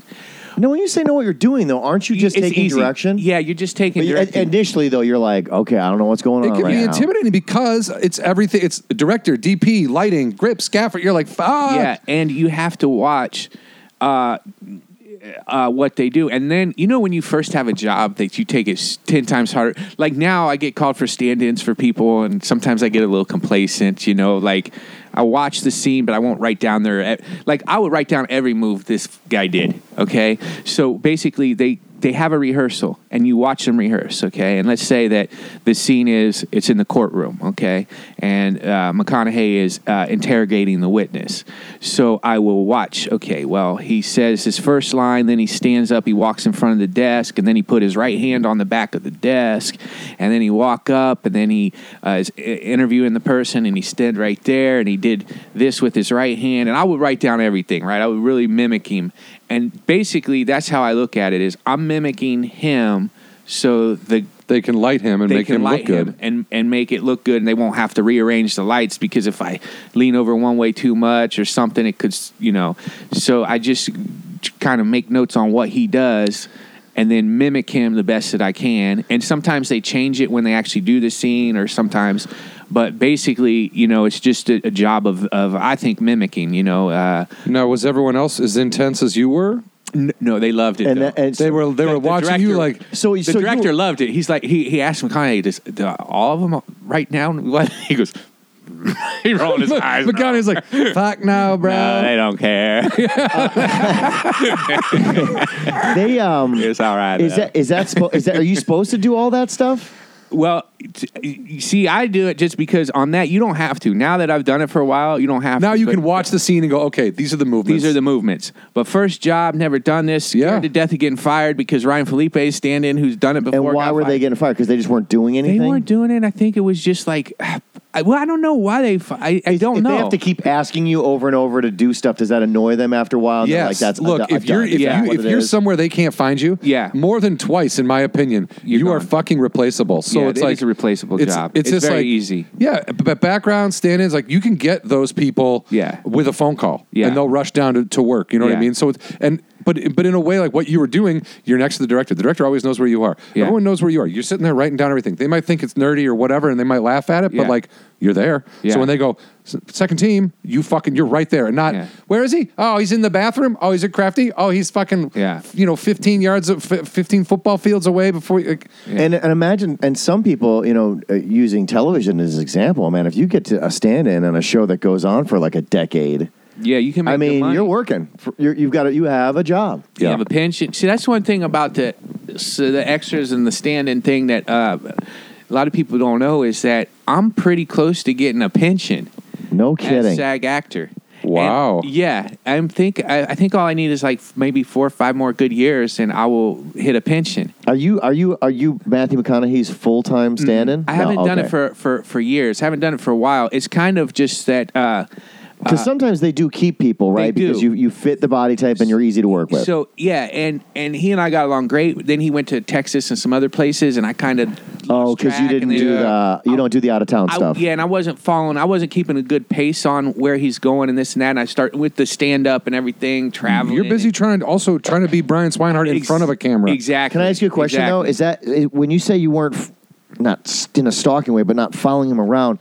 Is that part of stand-in work? If you wanted, you kind of have to establish a relationship with these people. Yeah, I got with the actual performer or with the people that work for them. The people that work with them. Now his driver was great, but that was his last movie. Okay. Working with him, and he and I got together great, and it's so.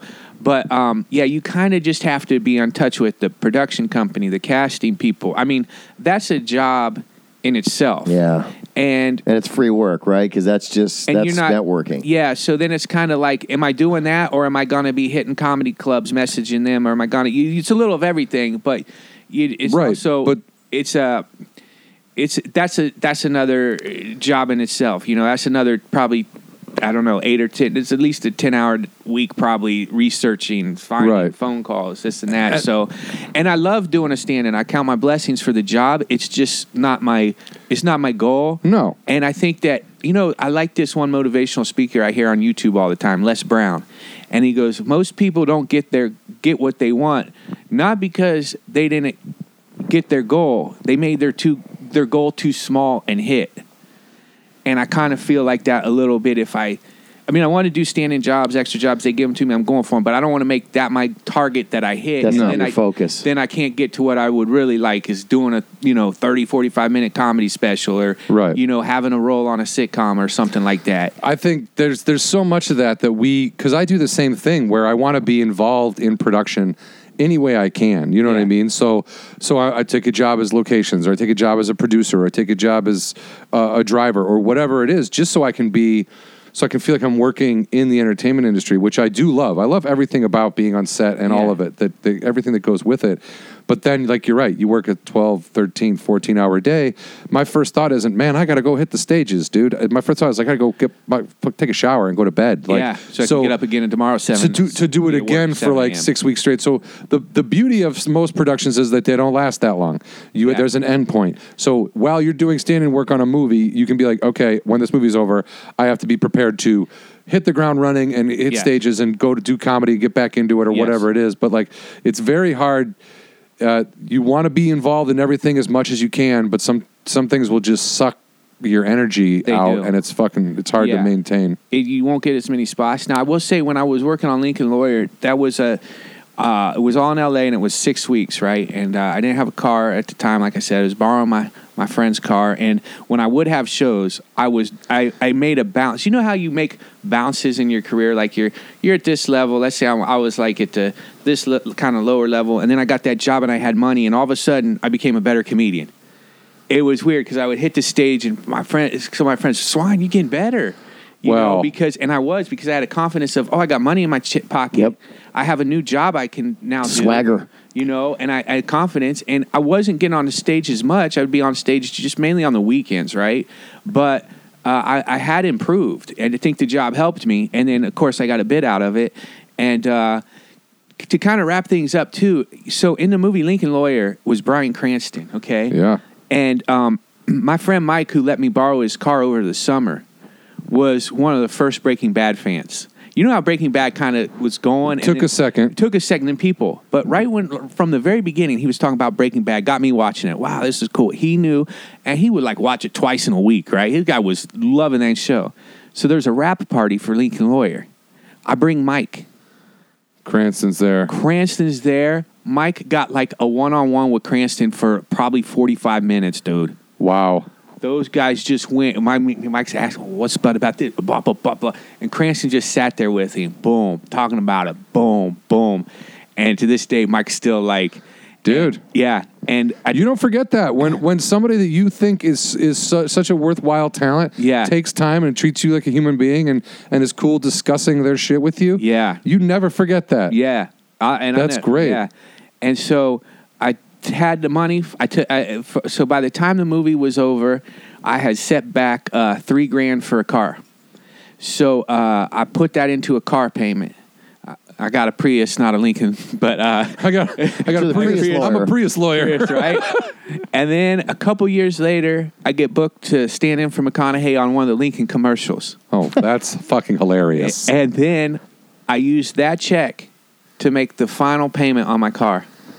Interesting. Thank you, Matthew McConaughey, for your illustrious career and helping Brian Swinehart pay his bills. That's right. That's fantastic, dude. Yeah, man. That's great. Yeah. Dude. So that's the story of Hollywood, and it's weird, man. I almost want to write a book called Life in the Background. The story of a guy from Hollywood trying to make it. Dude, that is not... First of all, that's a great title. Yeah. But let's talk about that for a second, because we'll get to the fingertips. Don't worry. We're not we're getting to that too? Okay, we're getting to the fingertips. But I do want to talk about how you, in all this, like with doing background work, you've been...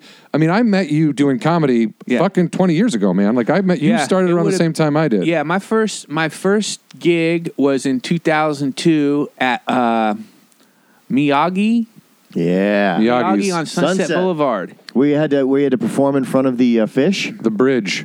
The bridge, some fish. Yeah. Or Was that it Amagi's? Amagi's. I was at Miyagi. Oh, where was Well, there's Amagi two. and Miyagi? There's the one. Amagi's is they're the both one at on Gower Sunset. Gulch. There's Gower, Amagi. and that's closed now. That's gone. Amagi's. Amagi. Sorry, So it's Amagi's. Amagi. Yeah. My first gig was Amagi. At Amagi's, where was us. It was comics versus people waiting to come in to do karaoke. Yeah. Well, they eventually And just karaoke separated. won. Karaoke was in the other room, and it was Yeah. always packed. Yeah. The But there comedy- was that guy. There was a guy that ran karaoke there with a big pot belly. He was always mean and angry. But anyway, I remember I used to run shows over there. So anyway, continue. But it was a good spot, Amagi. So my first gig was Amagi, and then it was a bringer, and and all that happened coincidence. So you know what? I was at a nightclub in Beverly Hills for some reason, right? And Yeah, you were with that. You're Of Brian course I fucking was, right? I was, Smart. I was 22 at the time. You're like, Yeah. I am getting some. I'm 22 with a leather jacket from the lady who worked there. I was feeling good. I'm feeling good. magnet. Got it. To go back to those days with the knowledge I have now, it would be all over. Dang it. So, That's funny. and I meet this guy, and I give and he sees these. He and I are talking, and we see these two girls, and he goes, "I like that one." I said, "That's cool. I like them both." Okay, good. So you guys have claimed ownership. That's right. Yeah, and we start talking to the girls. I give everybody a piece of gum. He says, "You must not be from L.A. You share." I said, "No, I'm from Ohio," and his name was David Banks, and he was doing comedy. You remember David Banks? David Banks, that name is familiar. Yeah, he's funny, dude. But he was doing TK shows, right? He was a funny guy, but he ended up being in over 100 commercials. Wow. Yeah. So he invited me to the comedy show, and it was on a Sunday at the Ice House, right? And I was living in Pasadena, but I was at my friend Garrett's barbecue. And everybody was telling me, stay for the barbecue. And I was like, I want to go watch this comedy show. And I went to the comedy show, saw David do his thing. I was like, this is awesome. How'd you get involved in this? And he pointed me to TK. And then TK, for those of you who don't know, does bringer shows, which means you have to bring 5 people to the show in order to get on stage. And he asked me, hey, can you get 5 people to come to the show? I said, man, I can get 20. All my friends will come see that once. That's what I know. And, of course, 20 people come to Amagi. And now you're the new hero. You eat a pile of shit, and then they don't come again. But TK convinces me I'm good because I got 20 people there. Yeah. And then the next show, he sent me to the Ice House, which you don't want to send a person, especially who was as terrible as me, their second time, you know. Well, actually, the Ice House can be a pretty fun audience for people that don't necessarily have it in them. Yeah, but my show went so bad. Oh. And then that was like, and I'm sitting in the attic on the second floor of the attic the day after, thinking, should I jump? Should I jump? I mean, you probably would have just. I was just going to say, you just got I would just dislocate a knee, and then I'd just be annoyed. Yeah. Well, so it didn't go well, but you kept at it. I kept at it. There must have been something about it that you liked enough. You know what it is, still is, for me, is the fact that I did bad and I knew I could do better. And even like Sort of trying to prove to yourself. yeah, it's kind of like prove I can do better than that. Even this, and even now, I've improved a lot. But I had a gig Saturday at the Laugh Factory. It went really well. However, I listened to my tape and I saw weaknesses. I saw flaws. And I'm like, I can do better. That's something that I think keeps me going because I always think I can do way better than. And when you start as low as I did, it can only go up. Yeah. Dude, know? I mean, I feel now, I mean, you were a guy trying to find your voice. We were all trying to find our voice. Like, Right. I would go on stage and literally ripped jeans and talk about how I stole my clothes from a dead body at Hollywood Park. Like, we all tried whatever. You wore a gray suit with a red bow.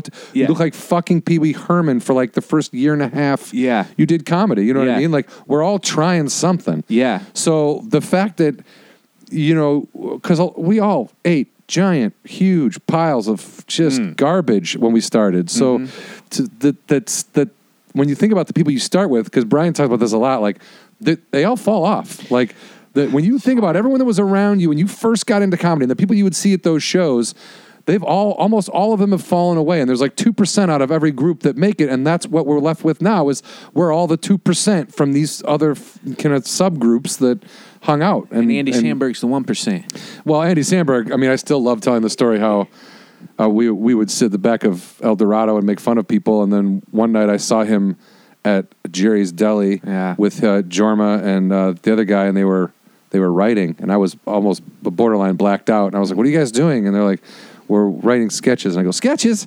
It's Friday night, dude. Get out there and live your life. And I don't think he heeded my advice, and now he's got a little show called Brooklyn Nine-Nine, which I would love to be on someday.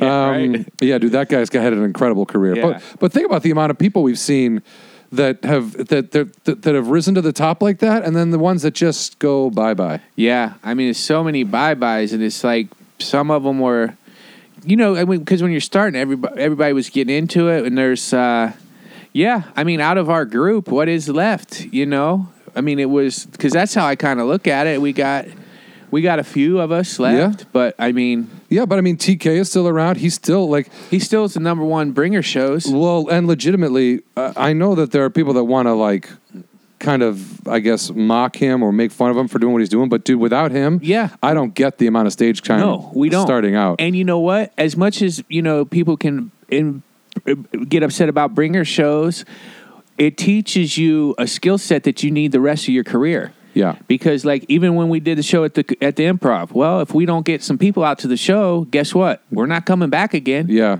Because it's all a business. Yeah. So, if anything, he is teaching a business model, you know, that you can learn from. And it is kind of frustrating that you gotta, you know, that somebody's going to be making money off of your people. I understand that that's a frustrating thing to some of the comics, but to me, it's a small price to pay for the grand scale of things. And also, the idea is that you don't have to keep doing those shows for very long. Right. Like the comics that he has there now in his shows aren't the same comics that were there 3 years ago. You know, it's like the turnover is you do those shows until you don't have to do those shows. Yeah, you usually do them for 2 or 3 years. And and then after a certain point, I kept telling him, I was like, look, I don't have anybody coming. And he'd go, yeah, you can still go on. I'm like, okay. So that's kind of how I knew I was ready to not necessarily do those anymore. Yeah, because now you're getting booked to be now I'm just a comic. Yeah. Yeah. So it's because that's part of our business is getting people to the shows, and it's like I mean, your set is the most important thing. That's your show, but then the business is getting people to the show. Yeah. And because we know a lot of guys that are super funny, but they don't have people coming to the shows. And when you go to book a show, even though they're killer, you're like, man, I'm gonna get, if I'm in charge, I'm gonna get smashed down by the club or the bar or the restaurant because I don't have people here. Yeah. And then it's kind of like, there comes a compromise. Do I book this other guy? You know, like, I got to put this guy on who can bring 30 people. Yeah. As well as this dude who can crush the crowd. Yeah. No, it's totally true. Now back to Postmates. Yeah. Okay. Oh, Postmates. Yeah. But I'm serious about Postmates. First off, because I don't really understand it. I'm just curious. I've always tried to. I avoid it seems like the older I get, the more I avoid as much contact with human beings as possible, right. on a regular basis. I mean, I still like being around people, but that's kind of one of those ones. Like when you said that, I was like, oh my god, do you get as you're dropping stuff off to strangers primarily? And I'm sure I know he was joking earlier. I'm guessing you may have dropped off on people that you know as well, but. Yeah. Is there anxiety in that kind of stuff, or you really just don't care? It's like, here's your stuff. Or when I say anxiety, are you worried that you're going to run into nut jobs that are just, I don't, just what is it, and what is it, what kind of experiences have you had doing that kind of stuff? Well, there's an anxiety to the job because you're going to, to pick up food, so you got to find parking, right? You got to find, then you go into the house, and that you can look it up on your GPS thing, but it's like, come here. If somebody were to drop off food here to where you live, there's these weird streets you turn, you might miss. Yeah. It gives you the address, but you can't really see the address, and you got to park. It's so there's all this kind of. And you're on a time limit as well. You gotta want to get the food there quicker because you might get a tip or whatever. And it's to me it's a side job that I really don't like to do. However, if it's the end of the month and I need to get that rent done, is it like Uber? You just clock in. You just clock in, okay. And that's what I like because I really can't have a regular job that if I'm working at a restaurant. Well, for a while when I was first starting stand up, I did Bob's Big Boy in Burbank. I was a waiter there. Yeah, I like Bob's Big Boy. I love it there, and I loved my job. Car night, huh? Do you like cars? So you got car some cool cars. Awesome. Yeah. 1950s car, all the old cars. So I liked that job, but then once I started working more as a comedian, and I would get to leave town on the weekends, then you can't do a regular job, right? You can't go, if you do a Thursday through Sunday gig out in another town, you can't be, so I can't really keep a regular job as far as that goes. So Postmates is kind of perfect for that, as far as just going to pick up food and stuff. But it is stressful, and it's a lot of wear and tear in your car, and I don't like it, but I do it. How is the drop-offs for people? Like in general, are most deliveries are pretty quick, right? You stop at Postmates. I'm here. Here you go. Thank you. Have you ever gotten to anybody that's like creeped you out a little bit? Or no? Or has it been that bad? No, I've never. That's good. I've never got any creepy people, but I'm a guy that I think most people can tell is straight. So I don't think that Hopefully, I'll give me a look. Maybe not, but it's questionable. No, you're also not delusional. Like you're like, well, I'm assuming at least 50% of my deliveries are going to be with women whose towels are going to fall off when they answer the door, right? You watch enough PornTube, you're like, yeah, I think I know how the delivery game is played. Yeah, I haven't had any. Yeah, I've never had any. So nothing weird has happened. Nothing weird. That's good. No, I've never even had. I've never even had no chicks like meet no. I mean, I heard some guys get girls' numbers doing it. I've never had any shit like that happen. Guys love creating myths for themselves. Yeah. That. What was it? Do you have an area, or can you clock into any area depending on where you are at that time, or do you just? You can do wherever you are. Okay. So I've done it before, where I had a gig in Brea. And a gig finished. I wanted to make a couple extra bucks on the way home. Oh, no kidding. Boom, logged in, got a couple drops, and then interesting. Yeah. Okay. Yeah. Now, have you had experiences where you've ended up delivering to people you end up knowing? Yeah, and it's crazy. I'll tell you this story because it's weird because usually the Postmates is I do okay. I kind of keep my calm demeanor, right? But on this particular day, it was a Saturday, and I get a order for a coffee. Okay, so I'm just a coffee. A coffee. I'm like, okay, I'm gonna go pick up. Is that rare? To somebody will just order a coffee? No, people are fucking lazy as shit. Yeah, it's not rare. And where it was it a Saturday? It was maybe it was a Sunday. It must have been a Sunday because a farmers market was going on. Oh my God, we were on Larchmont. It was on. It was in Studio City by the bank and by the Ralphs and all that. Yep. And so there's all these people. So parking was crazy hard. To go get the coffee. Are the coffee orders not like Starbucks? They're for like specific like offshoot type of places or like unique places? Is that what the coffee orders are? That place was called... it was not a Starbucks. It was called Albert or Okay, so Alfred's? it was something specific that was not like a typical. Okay, got it. All right. Hence the reason why you had trouble parking and all that kind of stuff. Had trouble parking, and the streets blocked off as well because there's the farmers market. And people. I don't think about that. I always forget about the pickup part of it, not the delivery, but the pickup part. The pickup part sucks because and I could already understand why this person didn't want to go down there, because I'm like, dang, they probably didn't want to go and park. That's why they're ordering this coffee. Okay. Oh, interesting. Okay. Yeah, so I'm like, okay, they probably want to park down here in this nonsense. They'd rather just send somebody else to do it. I'll pay for the convenience of not having to go. Yeah. So then, as I'm picking up the coffee, they pinged me with another delivery across the street to pick up somebody's breakfast. Right. So I walk into this restaurant, and the guy working at the restaurant says, "Oh, man, we got a little messed up with the order, and we haven't put it in yet." I'm like, "You haven't put it in yet?" He's like, "No, we haven't put it in yet. It's going to take like another 20 minutes. Now, the problem with Postmates is they don't have anybody you can call to tell them, yo, I got a coffee sitting here that's going to get cold in the next 20 minutes, and what am I supposed to do with this other order, right? And so by the time you email them, some of the food's going to be ready. Yeah, exactly. So I'm just like, okay, you know what? I'm just going to chill and wait for this food to come and take some deep breaths and, watch some YouTube and try not to get, crazy, right? I always watch YouTube on my phone as I'm waiting for this. Yeah. Whatever calms your nerves. Watch Les Brown say, "It doesn't matter where you're at now, it's only temporary." As you're drinking that person's coffee. Yeah, you're like, oops. So the food 25 minutes later. Of course. Just like production. Yeah. We'll be done in 10 minutes. Yeah. 3 hours later. Yeah, 3 hours later. So finally, so now we get I got the coffee that's been sitting there for a half an hour. What did you ask them to heat it up for you or anything? I wasn't that smart. That would have been a good idea, but okay. I didn't do that. Okay. I don't know where this stuff. I'm already feeling bad for you. Continue. Yeah. So then, so now you figure that Postmates would send me to deliver the coffee first, right? Wouldn't that be logical? That would be logical. They sent you to bring the food first? They sent me to bring the food first. Okay, and now as I'm driving to bring the food to this place, it's one of these windy places, you know, Up there. in the And I'm hills. getting kind of confused. It's telling me on GPS, but I missed a turn, this and that, you know. Oh, good God. And then I get there, I drop the food. Now at this point, I'm starting to get grumpy, right? No, The you're- people that for the food, they were fine. The people that because food, even fine. their food was delayed though, right? By 25 minutes. 25 minutes, yeah. Plus delivery time that they build into it and all that stuff, right? Or do Yeah. they build in? You know, I hate- Because I'm always curious, like, at what point do you get yelled at? Like, because it's. do they build in a huge buffer for delays? You know, I'm not for sure how they do it for the customer. I don't know what it looks like because I hate Postmates okay. so much. I won't order from them.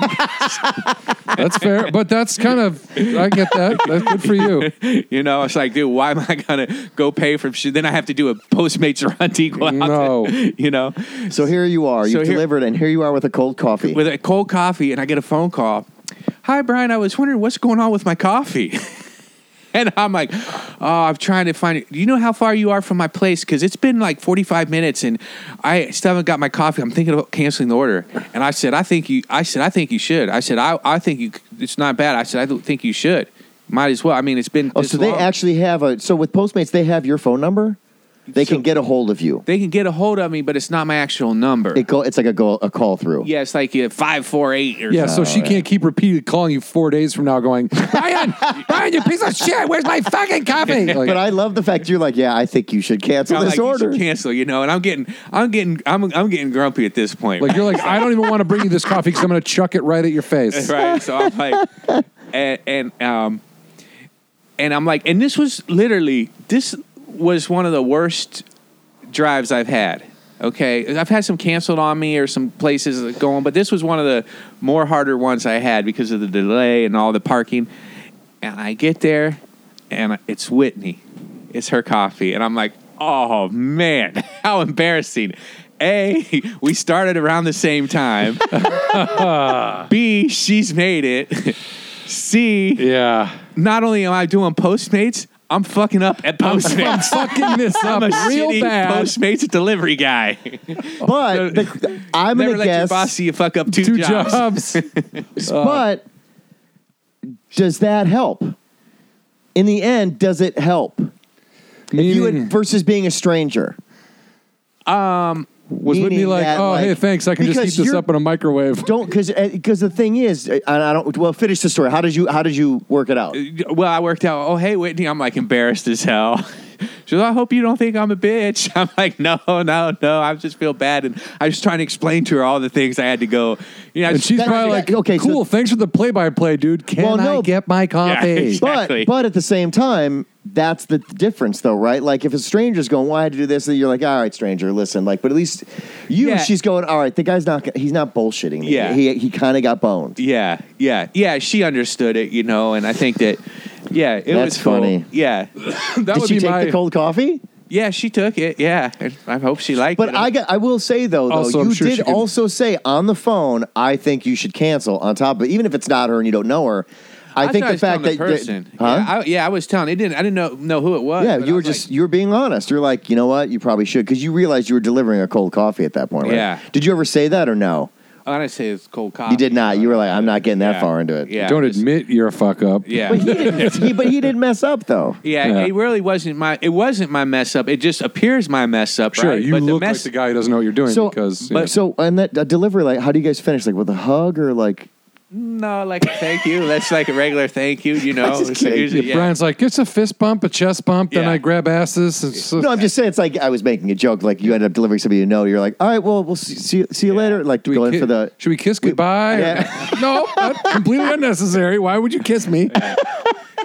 Now, last week I delivered one to Jack Black. Oh, that's cool. That was cool, but I wonder about that with Another coffee? No, it was okay. a box of donuts. All right. Yeah. But I wonder about that with these celebrities because I think a decent amount of them do this type of stuff. Order, and I'm like, now granted, when you get to his place, there was a gate and it had to open and all this, you know. But I'm like, man, that's kind of risky. Yeah, now a psycho like Brian Swinehart knows where Jack Black Yeah, lives. exactly. Yeah, exactly. It's Yeah. like, But And did he answer the door in a towel? he came out in shorts and a T-shirt and was exactly as you would predict him to be. Hey, man, thanks for the food. Yeah, exactly. Bye. Yeah, exactly. Yeah, he strikes me as a pretty normal Dude, but normal also dude. like a dude who just enjoys himself. Like, Yeah. Yeah. like if you delivered Postmates to Harlan Williams, he'd be like, Yeah. "Hey, buddy, thanks a lot for coming by with the food." Yeah, exactly. So yeah, man, it's a little side job. It's just a side So hustle. that's a side hustle, and we've all got to do that type of stuff. Everyone's got a little bit of something they got to do on the side. By Because the way, during the story, I got a lot of anxiety. I just couldn't yeah, do it. 'Cause during, I just hearing the story gives you anxiety. Yeah, yeah, because I just the idea of like I got There's a thing always over a here it's chance. getting cold, and this is hot, and then this is cold, and just the idea of like trying to get everybody their shit and too. having things that are not within your control. I've tried to learn over the years to be careful on attacking the messenger because, like, a lot of times It's never it their has fault. nothing to do with them. That's like when I'm It's out of their hands. when you're on the phone with somebody, like a business or a company, Yeah. like I always say to the person I'm talking to, look, I understand this isn't on you. Yeah. You answer the phones and you have to deal with people like me. But what I want to say is, please, you know what I mean? And then at least they know that you're on some sort of a normal level of humanity where you're like, I'm not screaming at you. I'm screaming at this fucking corporation that's fucking me in the ass right now. Yeah.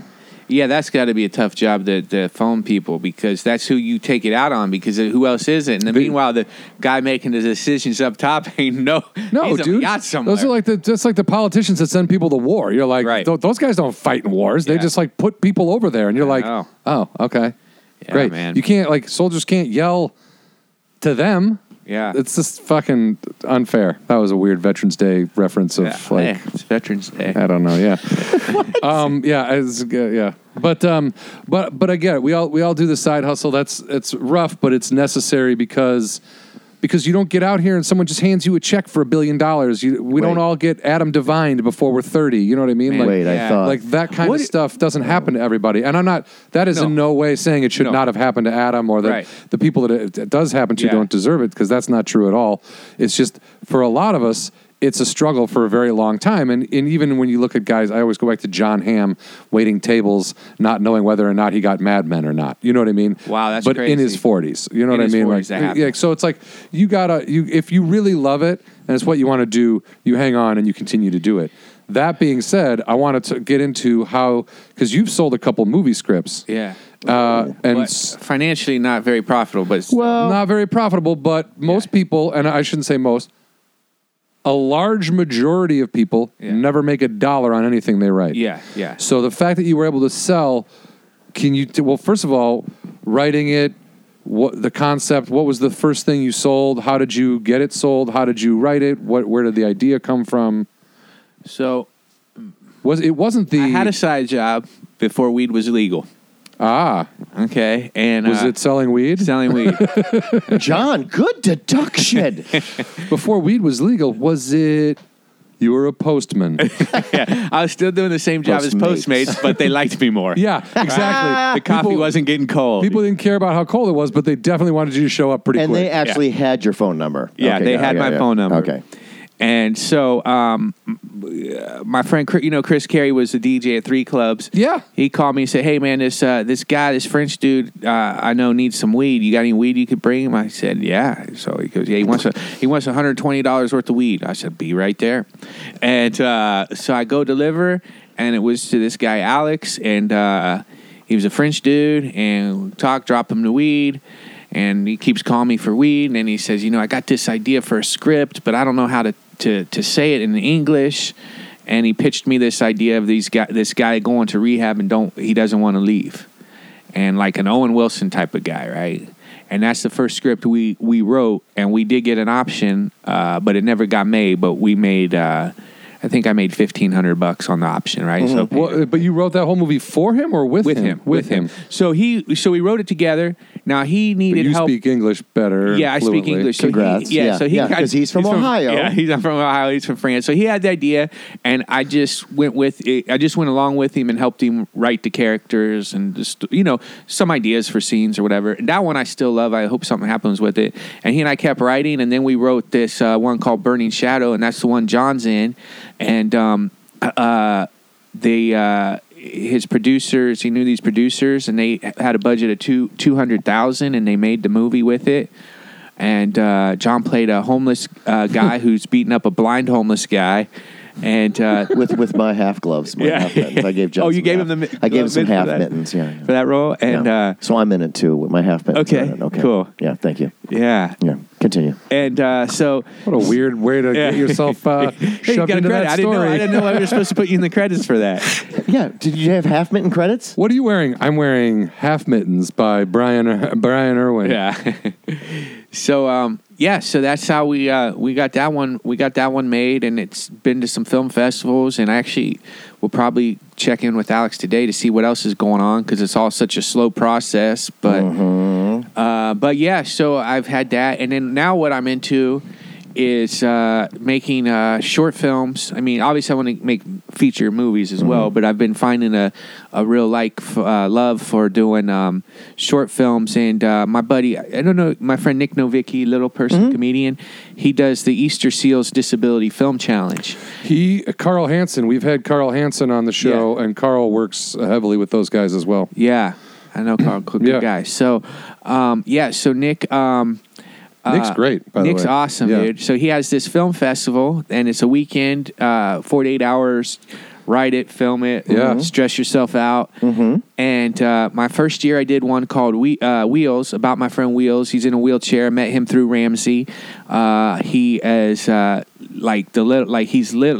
a hard life, dude. He actually designed my Swine Time T-shirts, though. Oh. He's magical with computer stuff. That's great. And we made a short about him being a little league baseball coach with an alcohol problem, and that was fun. And then next year I made one called Found with my friend Ishmael, and it was about this girl with cerebral palsy, and I show up at her house with my dog. And I say, I'm your cousin. I'm playing her cousin. You need to take the dog. I found him on the street, but my landlord won't let me keep dogs. I can't keep a dog. And then, of course, she keeps the dog, falls in love with the dog, keeps the dog. Okay, doesn't give him back like she was going to do it. Just keep him for one night. She keeps him forever. And then the next year, I went back home to Ohio, and I saw this poster for Scooby. And Scooby's this guy in our town who's got Down syndrome, and he comes to all the football games, and he's our town's mascot, basically. He's our good luck charm. Everybody loves him. Everybody loves him. He's around and everything. He's around. The town is his life. Yes, the town is his life. And they were doing a professional wrestling match, and Scooby was going to be in the wrestling match, right? And they were doing it to raise money and this and that. And it was going on while I was in town, but I actually didn't get to go to the wrestling match because I was going to go see my nieces and nephews. So, but I said, oh, Scooby. And then I thought, man, I want to do a movie about Scooby. And then, so when this festival came around the next year, we made this one called The Number One Fan with Scooby. And the story is that Scoob is working at a grocery store, which he actually does. He works at Kroger, you know. And he's working at the grocery store, and his boss doesn't want him to let him off work because his boss has bet money on the other football team. And he thinks if Scooby gets off work... Good luck charm can't be there. Yeah. So... keeps giving him more stuff to do. Exactly.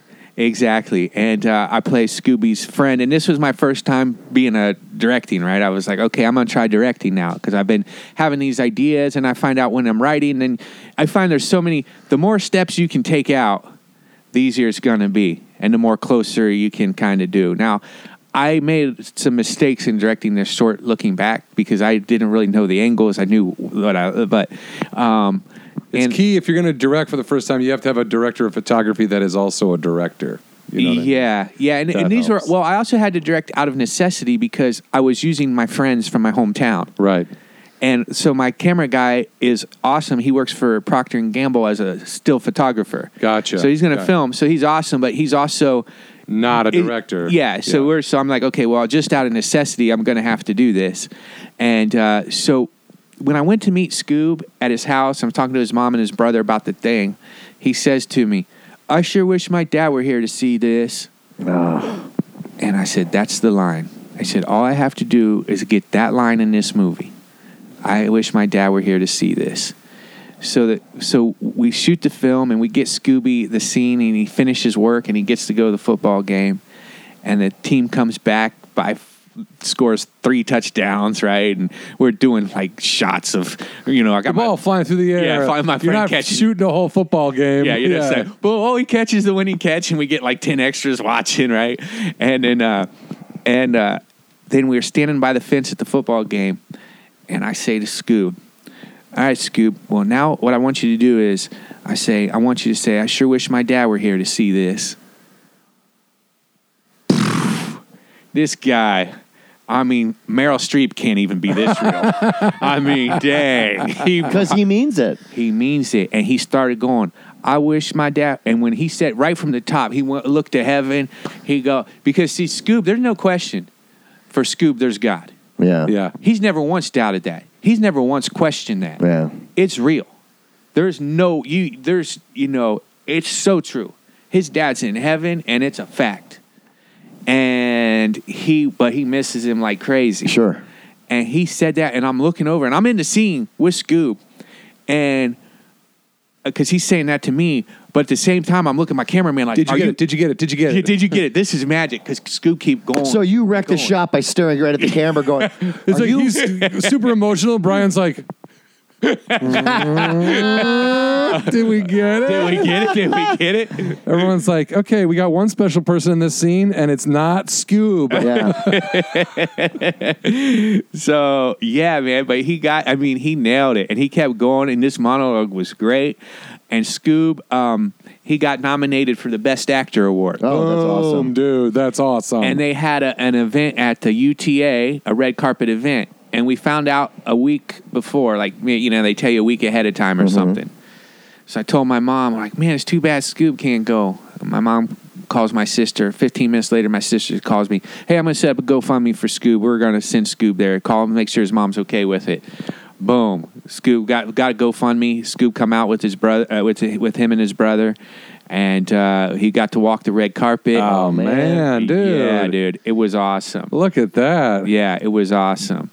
And then last year we made one too with Scoob. I thought it was really good too, but it didn't get nominated or anything. But it was about, because they give you genres. So the first year with Scoob was a buddy movie. So I was his buddy helping him at the grocery store, right? Then the next year was last year was sci-fi.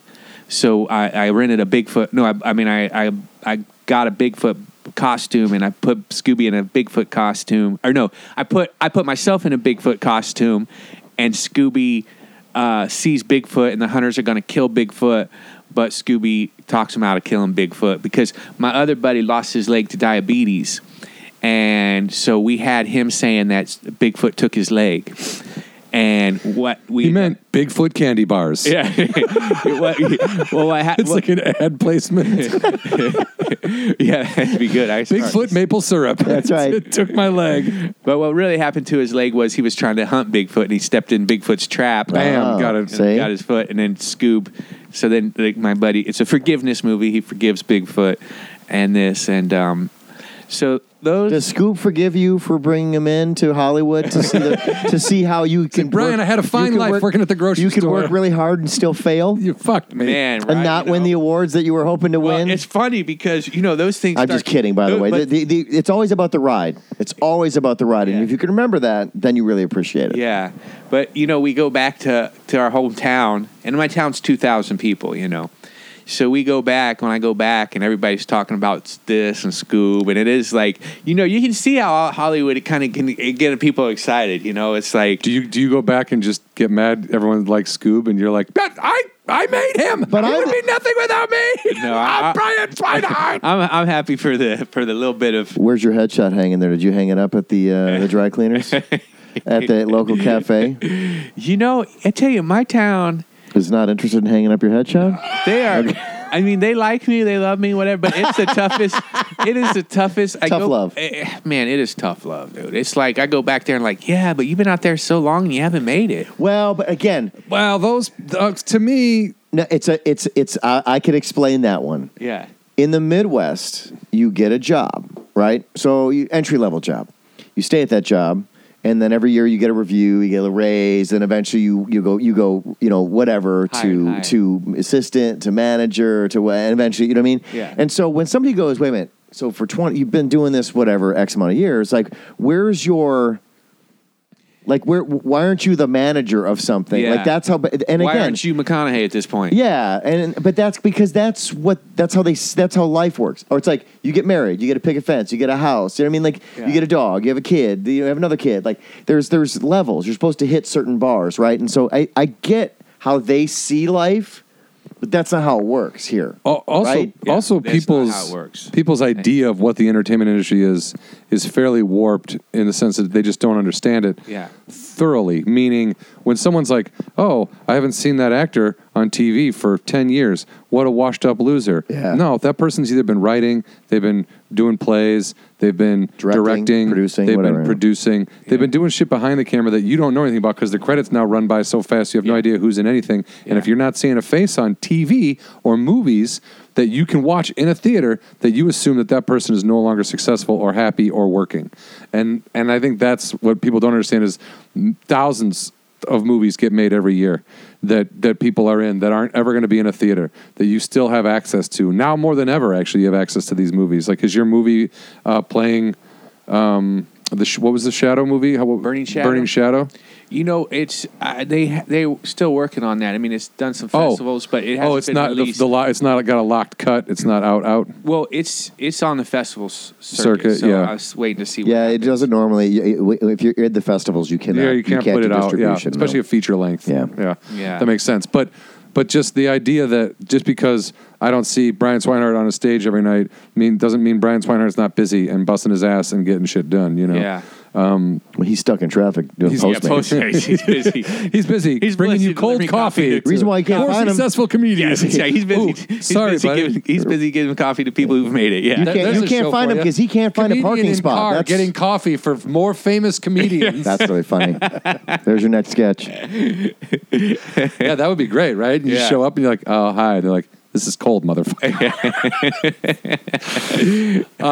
But that's cool that you collaborated with that guy on your first couple of. Yeah. Was that the first time you completed a script? No, I've written a bunch before that. You know, Feature length? Yeah, feature Yeah. length and short. I had a mentor. His name was Bill Idelson. He taught a writing class in the Pacific Palisades, and he was an old Jewish guy who wrote on Andy Griffith, Twilight Zone, Jesus. all these things, and Taking it back. yeah, he was awesome, and he would give us. So at first, the class was like $300 for like 12 weeks or something, right? And there's like eight people in it, and Sure, you're all And he reading was- each other's stuff. and- yeah, and he was known for dwindling his classes down pretty quickly.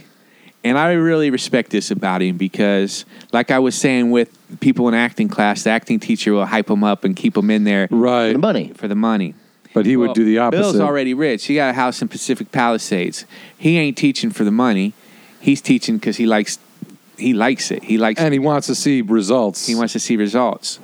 So, and I saw our class dwindle from 8 to 3 because he rips. He not mean rip. I mean, people thought he was kind of, but he just really blunt. Like, you know, like he gave us this one exercise where the lady, she's a scientist and she's coming back and she's bringing she's studying a gorilla, and she brings the gorilla home, and the husband doesn't want the gorilla living there, but you know he's going to have to make a decision because she's studying the gorilla. So you write this scene about the gorilla, and I'll never forget. They go to read my scene. Bill, they finish. It's like a 3-page scene. Bill looks at me, goes, "A gorilla would never do that." What did you have the gorilla You're do? like, I okay. can't even remember what he was doing. Smoking a cigar. Driving a car. Oh my God. And then he played us because he wrote on a show where that was one of the scenes. It was like a sketch type of show back when, and that was one of the scenes. And then we would watch the real scene, how it played out. Interesting. Okay. And so yeah, I was having the gorilla kind of be smart and stuff, and like and He's like, the gorilla would throw poop at people. yeah, exactly. A gorilla would never do that. He would be beat his He'd rip your face off. Yeah. Yeah, gorillas are biters. They're biters. And then after that, we did. So after you finish the class, then every Thursday he had a group for $5, and he said he only charges $5 because he wants people to respect time. And you put your $5 in the class, and you bring a scene each week, and you read it with other writers and this and that. And there was all these really good writers, and that's how I I started kind of really getting into writing scripts and screenplays and stuff. And From that class. yeah, from that class. That's good. Oh, yeah. that inspired you. He inspired me. How do you find these places? Well, that place I found through an acting class I was in, which Okay. I ended up liking the writing class a billion times better than the acting class. Okay. And everything. But the teacher said, because it was like they were doing some sitcom scenes, and he said, "There's this one guy who wrote sitcoms. He's a really good teacher. This and I want to take that." And I went there, and Bill and I were like, right away, dude. He was like, because see, Bill was in World War II. My dad was in World War II. So I'm always searching for these guys. You know, I guess he was kind of like a father figure. You know what I mean? You're Like, comfortable around the older gentleman. I am. Yeah. I really am. I really, my whole life has been like that. I like the older people. You know, it's always been easier for me. I mean, most of my friends have always been older than me as well. You know, it's weird. It's hard. Calm down. It's hard. Sorry, John. I'm only slightly older. Yeah, bro. 2 That's years. fucking not cool. No, but when I was a freshman, my best friend growing up was a senior. You know, he was my neighbor. So like, 4 years. His brother was 6 years older than me. So I was always kind of like in hanging out with older people, and I just still find myself, and I think partly because my dad was so old and this and that, it just kind of like, yeah. So So you had older parents. my dad was 58 when I was born. Oh, wow. 60 Okay. 60 when my sister was born, but my dad was 26 years older than my mom. Oh, so your dad told good war stories. Yeah, he had. Okay. Yeah, he had a good war stories. So, All right, and if he was here today, we'd high five him. But Yeah, yeah, man. my Is that hard to have a parent that old? Yeah, because you get a lot of trash talk from the kids at school. yeah, Really? yeah. Kids will make fun of you if your parents yeah, are old. yeah. I mean, kids will make fun of you for anything, but Yeah. you really listen to that old guy. Hey, your grandpa's here. Your grandpa's here was every day. Every Yeah, day that your guy. grandpa's Yeah, but your dad also probably beat the living shit out of most of those kids. Yeah, like, And their dads. yeah, exactly. yeah, but he was a fun. He came. Speaking of fighting, he came to watch me do a fight once. Me in a fight. So I was fighting this kid, Sean McNeil, and it was 7th grade. Wait, hold on. Just like a street fight? Yeah, street fight. He came to watch it. Okay, first off, was this publicized? He Like, got the you know in school they're like there's gonna be a fight at the yeah. Black Street. Like, How did it make it to your he's dad? walking by. He's though? like, there's gonna be a fight where? All right, I'll be there. Yeah, exactly. How did it? Normally, that stays within the kids Yeah. circuit. People are trying to let. He's the like, I don't know. This adults made it to my office, so I'm here. Well, what happened was the first day we go, we go and fight. So there was an alley behind the church where we always fought. Okay, right? so there's a fighting alley. Okay. Always. always a fighting alley, and we I mean, go. always. There's always places kids went to fight. Yeah, I thought kids just fought where they had to fight. But anyway, continue. So you have a fighting alley. So we have a fighting alley behind a church, which is great. So continue. Yeah, in case you get killed, you're already there, right? Have the funeral and the fight on the same day. They can fix the board out front about the services. Yeah. All right, continue. So we're fighting, and somebody else, and we're fighting. For me, it feels like 30 minutes. It was probably 3 minutes. 3 right? seconds. Yeah. yeah. But then somebody yells, cops, and everybody starts running away, right? And I'm still, Classic line. If you want to end anything in childhood, just yell cops. and as we're going the other way, Sean's older brother says to him, "Fight's not finished." Sean turns to me. "It's on again tomorrow." Sequel. Oh, shit. On again It's like tomorrow. Rocky 2. Okay, on again tomorrow. So I go home. And by this time, the whole town knows there was a fight, right? I mean, come By the on. way, this story is your next screenplay. Continue. Okay, that's a good idea. Okay, Yeah, I know it is. That's why I'm telling you. Yeah. Continue. So,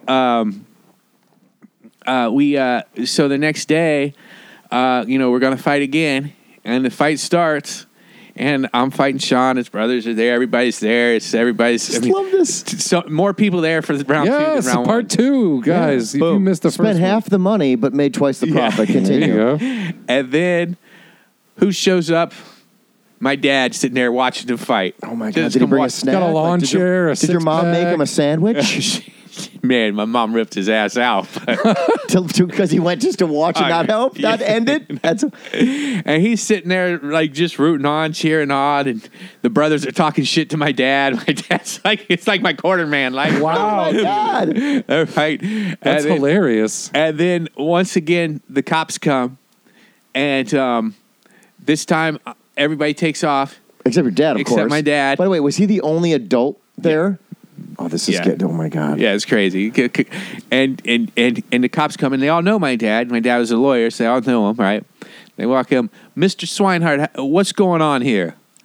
Oh, you guys missed one hell of a fight. Oh! Oh my God. That's awesome. That's my boy, the Victor. That's my boy. And then so for Christmas Eve that year comes around, and I'm laying in bed and I hear something pounding like in the garage. What did he do? He went out and bought a heavy bag. He said, next time you hit somebody, they got to stay down. Yeah, you're gonna but be you a know what? fighter. That's right. That's it. Also, your dad was in World War II. Yeah, He's that's in what World I'm War II. saying. It's like So, he comes from a different time. Oh, yeah. Right? A different type. You know, I mean, Yeah, imagine if your dad was in World War II, right? So you figure your dad grew up in the 20s. Yep. And Depression. the 30s, the Depression. And it was called fighting your way to survive, Yeah. man. I'm not saying he physically had to get in fights, but I'm But sure. a lot of times you did. but I mean, he- we're talking bread. We're talking people like trying to figure out food. Yeah. In their lives. I mean, Yeah. Yeah. he My wife come gets from a cranky when she doesn't get breakfast right away. I can only imagine, That's what- like, I mean, you got to compare a guy like him to a guy like today, right? Who are, my internet's not working on my phone. Yeah. yeah. Right? I mean, it's That's like, why older generations laugh at us. Yeah, it's ridiculous. mock bread us. lines and phone lines. Yeah, Like, right? exactly. Like, it's like people waiting for Well, the the new fact that- iPhone. Yeah. People were waiting to live Yeah. in that line. That's why there was a line. Yeah. You're waiting for your iPhone. People were waiting for the people in their neighborhood to get off the communal party line so they could party make lines. make a phone call. Yeah. How much longer are you going to be on this thing? Hang it up. Get off! I'm on it now. We had a party line on our on the lake that we would go in the summertime. Like, so it's like you just keep if somebody was annoying you, just keep picking up the phone, pick it up, make noise, hang it up, pick it up, make noise, hang it up until they would just get off the phone. It's like, oh my God, I gotta go. The neighbor kids are irritating me. party line. That's awesome. Dude, one. Thank you so much for Yeah. coming Man, out. my pleasure. But real quick before we go, we Yeah. got to talk about Tips Magoo here. okay. I mean, you talk about it on stage. I assume you're okay talking I don't about care. it. I mean, it's I honestly, I've known you a long time, and I give you a lot of shit. And when I saw that you had posted something online where you were missing part of your fingers at this point, I was like, I think Matt Dittman was one of my first calls. I go, I think Swinehart shoved his hand in a boat motor. Yeah. Because that's just what I assumed happened. You're like, hey, how does this thing work? And Yeah. you're just like, "Voop." But that's wasn't not quite what like happened. that, no. Can you walk us through it really quick? Yeah. And are you okay? Are you in pain? Oh no! You know what? It does hurt. It hurts when I bump it or something. I mean, it's still sensitive. Interesting. So will it always be sensitive? I don't know. It's been over a year, and it's so. I mean, I think it will always be more sensitive than my other fingers that were, because this part has never been exposed. Yeah. Oh, okay. Okay, so the nerves are like, what's going on? Yeah. Okay, got it. Yeah. And when it happened, the pain was just, when I'll give you an example. When you're sleeping and you kind of like move, I was sleeping and I went to grab the blanket. And I took my thumb and hit my middle finger. And it was insane pain, like just insane. Like just screaming. I was at my mom's house. I felt so bad because it's like 1 a.m. and I'm screaming, waking her up. Another time I was walking and all of a sudden my finger just hurt so dang bad. And I was like, what happened? And my mom went into the store and she came out and I was still outside walking around, grabbed my finger, cussing. And she said, you must have bumped your sunglasses. I had my sunglasses on my shirt hanging down. And when I was walking, I probably bumped my sunglasses. Just a graze, and that's all it takes. All it took, man. So you missing the tips of the two middle fingers on your right hand. Are you Left right-handed? hand. Yeah, I'm right-handed. Right hand. So what happened was my cousin called me, said, "Let's go to." We used to have family reunions on 4th of July. Once my dad died, everybody started fighting. All hell broke loose. Speaking of fighting, Yeah, it's fighting. My dad always calls fight, right? My dad died. he's watching from up above. Up above, like- He's got his chair. Come here, St. Peter. You're missing a hell of a fight. It's one hell of a fight, St. Peter. Yeah.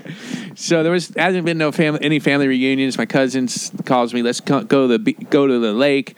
And he bought me a ticket to go to the lake. And when he's calling me saying this, it's one of those moments in your life where you're like, I don't think I should go. I got a lot of stuff to do here in California. I can just go to the goddamn beach. I go to Malibu and watch the fireworks like I usually do every year. It's kind of my thing. But, he wants to buy me a ticket. It's a big deal. Okay, And we get there, and the first day or two out, it's okay, But I'm also in this weird thing where I'm the single guy.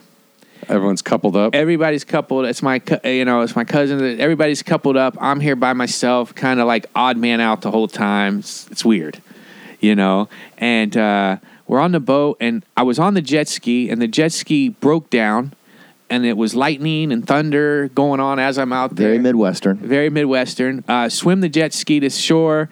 I see these two kids who look like they were in the movie Twilight. They let me. What?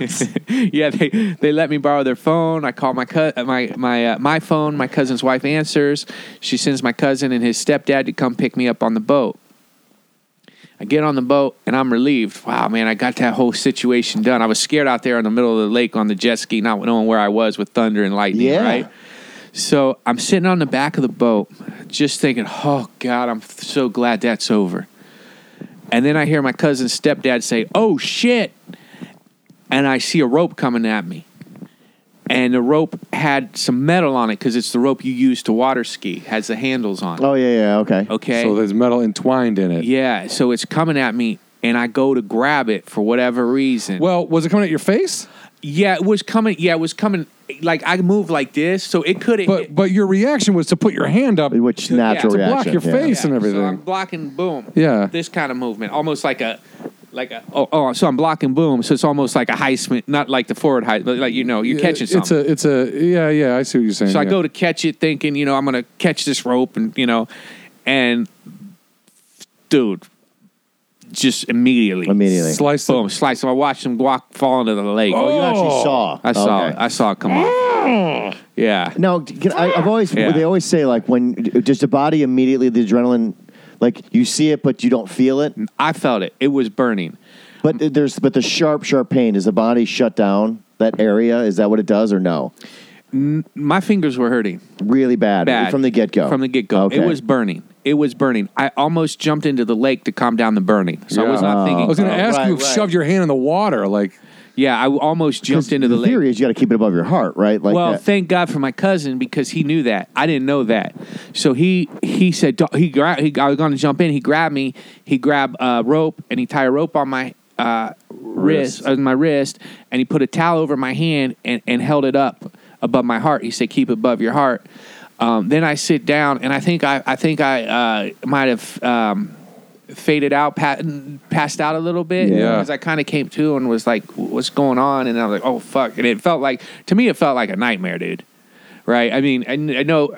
So reality is no longer you're not living in reality. Is that what's happening? It's like, and immediately my first scream was, I won't be able to write. I won't be able to write. That's why I was asking about whether you're right-handed or not. It's funny that of course, like it's your digits, man. Yeah. It's like how you functioned your whole entire life up to that point. Yeah, and it's in writing something that even if I don't write for a purpose, like even today before I worked with you guys, I wrote in my journal. I wake up, I write my dreams down. Then I write down, Saturday I went to the Laugh Factory. This happened. Okay. Man, I got to work on my set here. This and this. Just that shit I love to do. Right? Mm-hmm. It helps. It's like it helps my mind. Dude, it's good for you. Yeah, and so immediately I'm screaming, I won't be able to write, I won't be able to write. And then I thought about all these ideas, this story that all these things that I want to write and haven't done, all the things I've said I was going to do, have never done. And I'm thinking that, and to me, my finger, I look at my hand now, it's not bad, nobody notices. Right. But to me, when it had happened. Oh, you were disfigured, man. I was disfigured. You were so used to looking at the back of your hand and the front of your hand in a certain way. Yeah. And then that changes, and it's your body. It's not like, oh, Brian got a haircut. It's weird looking at him with a new haircut. Yeah. It's like, these are my fucking hands. Yeah. Don't ever cut that hair. Yeah. Don't ever cut that hair. How dare you? And if you do, you donate share it to me. You share it. Or you donate it to me. Give it to me. I'll get a little. What are those things? An Rat extension. tail. I'll get an extension. It won't look right, but I'll have your hair. That sounds creepy. All right, continue your story. So I'm screaming, I won't be able to write. My cousins calm me down. It's going to be all right. Blah blah. Yeah. And we get to shore. We get to shore. I jump off the boat. My cousin runs to get this lady who's on a golf cart to drive me down to the road. And I'm getting on her golf cart, and she yells to her friend, "Hey, Becky, throw me a beer." Oh my God. I got to take Nubs here down to the old ambulance. Yeah. But let me tell you something. You'll never forget that. I'll never forget that. And it almost kind of like just for a second takes you away from everything else versus all the focus going, I got to get going. This guy's losing his hand. Yeah. This guy's like all that other Becky, stuff instead of it's just like, beer Becky me. needs to get me a beer. Yeah. And you're like, okay. Like, it's like it just, you know what I mean? It's like, brain can't comprehend what's going on. So That's awesome. Yeah, Becky, man. get me a beer. Did Becky get the beer? Or? Yeah, she got her a beer, and I'm just looking like, what? Do we the know hell? Becky? Just some lady that's her friend. But you're never going to forget Becky, are you? Yeah, never gonna forget that whole thing. And then I got in the car and went to the emergency room. Blah blah. Got healed up, and then. I was in Ohio for 6 weeks dealing with that, and it kind of made me rethink about everything. And it took me a month to get back on stage. And when I was back on stage, I still was all wrapped up and in pain. And I tell that joke, and it's the first time I do it. Well, the joke has come a shit long of a ways, right? Yeah, When it first happened, I wasn't even telling the story the right way because it was too close to home, right? I wasn't kind of getting into it like I do now.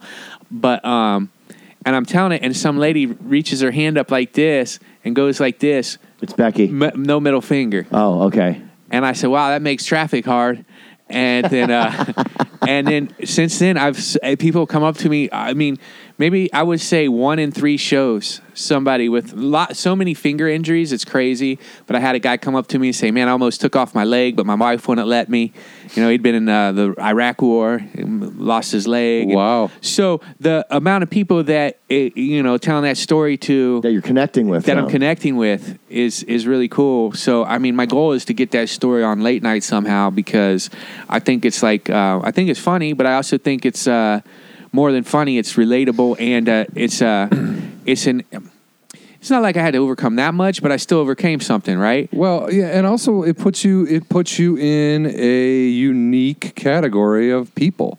There's not everybody can walk around going, I'm missing tips of my finger, and there are a lot of people with amputations and a lot of people with injuries and kind of limbs that don't work and fingers that aren't working or whatever. But like, it's not as many as don't have that. Does that make sense? So like, you become a guy who they see like, oh yeah, we're all kind of in this together, and it becomes a relatable, kind of you're not alone type of a deal.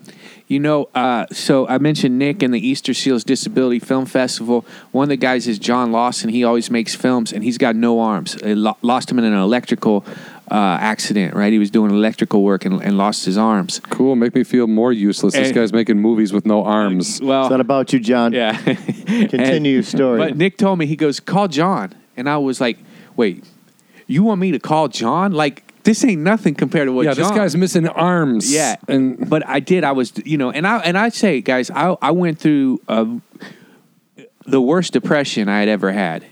And it might sound ridiculous, but it was very bad because, I mean, it's one of the depressions where I would just wake up and tears would just stream down, right? It was just, and the doctor sent me to a counselor, and she said, you're going through the 5 stages of grief. Grief, yeah. You're grieving for your missing body parts. Yeah, she's like, it's like a death. You lost a part of your body is dead, basically how she said it. So I was going through all that. So I called John, and I said, man, well, I feel like, Nick, he said, yeah, Nick told me you'd be calling. I said, yeah, man, I don't know how I can really say compared to what you've been through. I don't feel like it's anything, man. And he goes, it don't matter what it is. It all hurts. Like, wow, dude. Yeah. And so that kind of, got me going. That's like somebody, because I have people call me if someone they know gets cancer or like testicular cancer, especially. Someone will go, hey, man, can I have my brother? Can my cousin call you? And I'm always like, yeah. And at first I was always like, look, I just had testicular cancer. Like, I'm fine. It was a 98% curability rate. Like, there's no, but at the same time, it's traumatic, and it doesn't matter what kind of cancer it is. To hear that you have cancer is fucking terrifying, and just to talk to somebody who can relate or has been there is very helpful. Yeah, and that guy knew that, which is great. Yeah, you need that, and then I'll wrap it up with this, I guess, if we're going. But I wanted to tell you about the wrestling tournament I did because of the finger. Yeah. So in high school, I was on the wrestling team, and my Show off. Yeah, I'm bragging, but. But wait a minute! Did you put one of those things on top of your hair? You wrecked your hair with one of those? Well, dude, I had a buzz cut, so I wasn't really. I thought they made you a special one. Oh, you mean like those things, the wrap? Yeah, don't you? Did you have to wear those back then or no? Well, I had to wear headgear, but my hair wasn't so long that you had to do that, and it wasn't just as magnificent yet. Well, it could have been, but I was always keeping it short. Because He's already getting cocky about the hair. Sorry, I got We're 2 hours into this thing, and he's like, "Well, my hair was great. You're a good call." No, because they can grab your hair. If you're in wrestling, Yeah. if it's Well, they're not supposed to grab your hair. No, they're not protectors, supposed right? to. That's what they are. They're Yeah, not right? supposed to grab your nuts either, but that happens. Yeah, that All does. right, I don't know where you're going But with it this, could. but It's painful as shit. back to your wrestling story.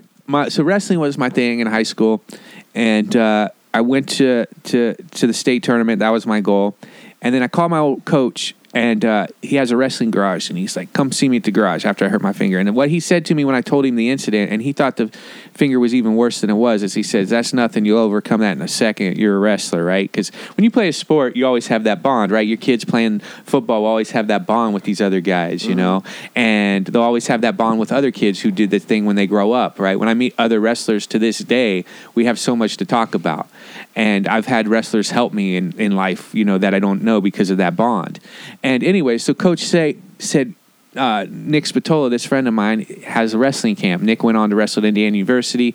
He teaches wrestling camp, and every year he has a wrestling tournament, age 18 and up. So Coach said, you should do the tournament. Now, Coach did the tournament a few years ago. Coach did it at age 50, and he won. Oh, Jesus. But Coach is, you know, A beast? a beast. Yeah. The guy's never stopped wrestling. You can't move him out of his stance. Everybody's he's already won before he hits the mat because he's a legend and people are afraid of him. You know what I'm saying? Like, he already has him mentally, you know? So, and he told me he just squeezed by the tournament. I mean, he won by 1 point in his final match, but so much of Doesn't matter. Is that what it says on the trophy? Exactly, it doesn't. Yeah. So you can't move him out of his stance. He's still strong. He wrestles every day, so he's awesome. So he told me, you should do the tournament. And I'm like, okay. You know, I'm like, I don't know. But then I was like, you know what? This will be what gets me going. So I went from not being able to do a push-up when Coach was telling me that to slowly, okay, I can do a couple push-ups. You know, I think on my birthday that year, because it happened on July 5th, and on my birthday I was starting to do push-ups again. And the tournament was in March. So I started training. And Of this year? March, yeah, 2019? 2019, yeah. March 2019, it was in March.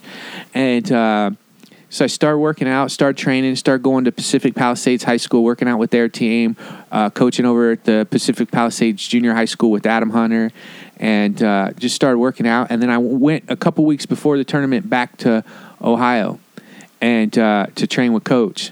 And I had a friend, Ishmael Lotz. He's from Netherlands, but I met him out here in an acting class, and he's a filmmaker, and he's probably the best filmmaker I've ever met because he's a one-man machine, and he's so artistic. It's incredible. Well, I took him to Brea, and he filmed my show there, and then he's like, man, I feel like this is a documentary, and I said, well, you know I'm going to do that wrestling tournament. I said, Well, let me film that. yeah. I said, I told him, I'll fly you out there. He's like, yeah, okay. Now, back note, Ishmael, amazing guy. He got stage 4 lung cancer. Oh, my God. So, Before you were able to go to Ohio? no, he had it already. Oh. While we're in Brea and all this. And he and I are buddies. We go to Grand Canyon together, all this Holy stuff, shit. man, you know. And we've made a lot of short films together. And so, anyways, he flies out to Ohio to film the documentary. Well, one thing that happened in my life is that our house growing up was always messy, and my room in particular. And Coach Dehart came to my house my senior year and said, your problem is your room. You come here to my house at 5:30 in the morning to train. You don't have a problem with that. He said, you stay late and practice after practice. You don't have a problem with that. You like doing that. You love doing that. Your problem is your room. It's a weakness. That weakness is slowing you down. When you're on the mat, the reason why you're not winning the big matches is because your mind is cluttered just like your room. To be a champion at one thing, you have to be the champion at everything. You have to do what you don't want to do when you don't want to do it. Come on, Coach. How do I get stronger? You know. So what you're saying is more push-ups? Yeah. And I went back and forth with Coach on a couple weeks, and then Coach said, "You can't come. I don't want you coming to practice. You ain't cleaning your room. I don't want you here. This is what you do for fun, right? Because I'm there with my buddies. We're wrestling. Sir, we're working hard. I'm with my friends, having fun."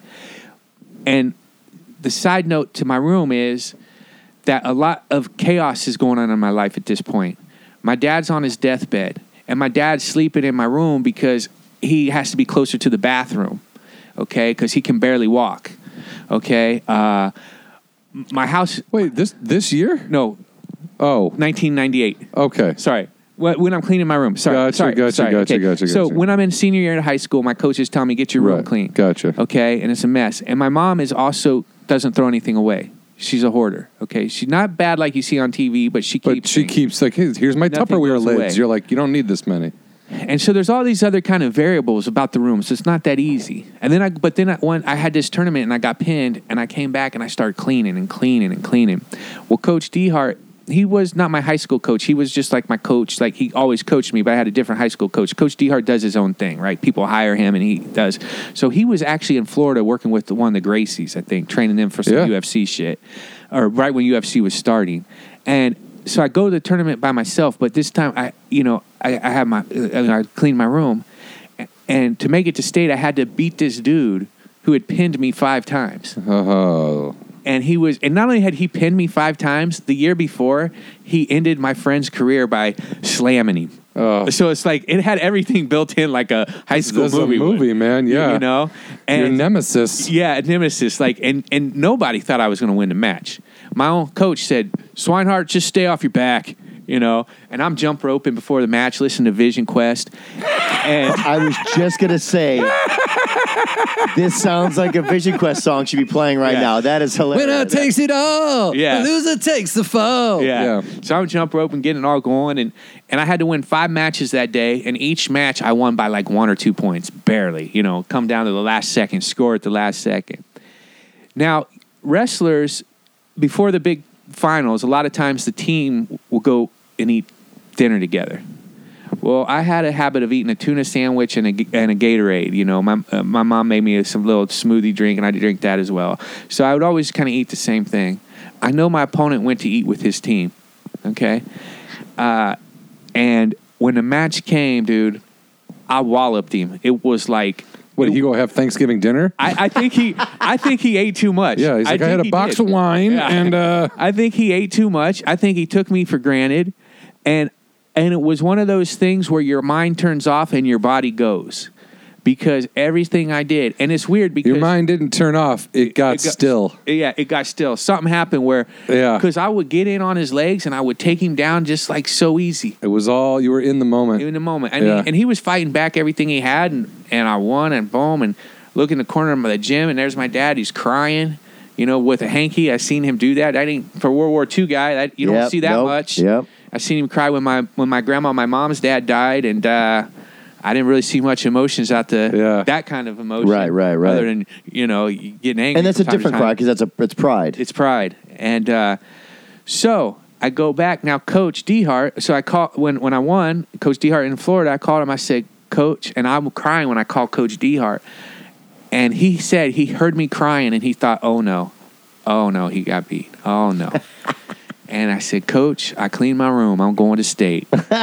And that coach tells that story from that day on. That's so much so that when you go to his garage, he goes, guys, how do you make it to state?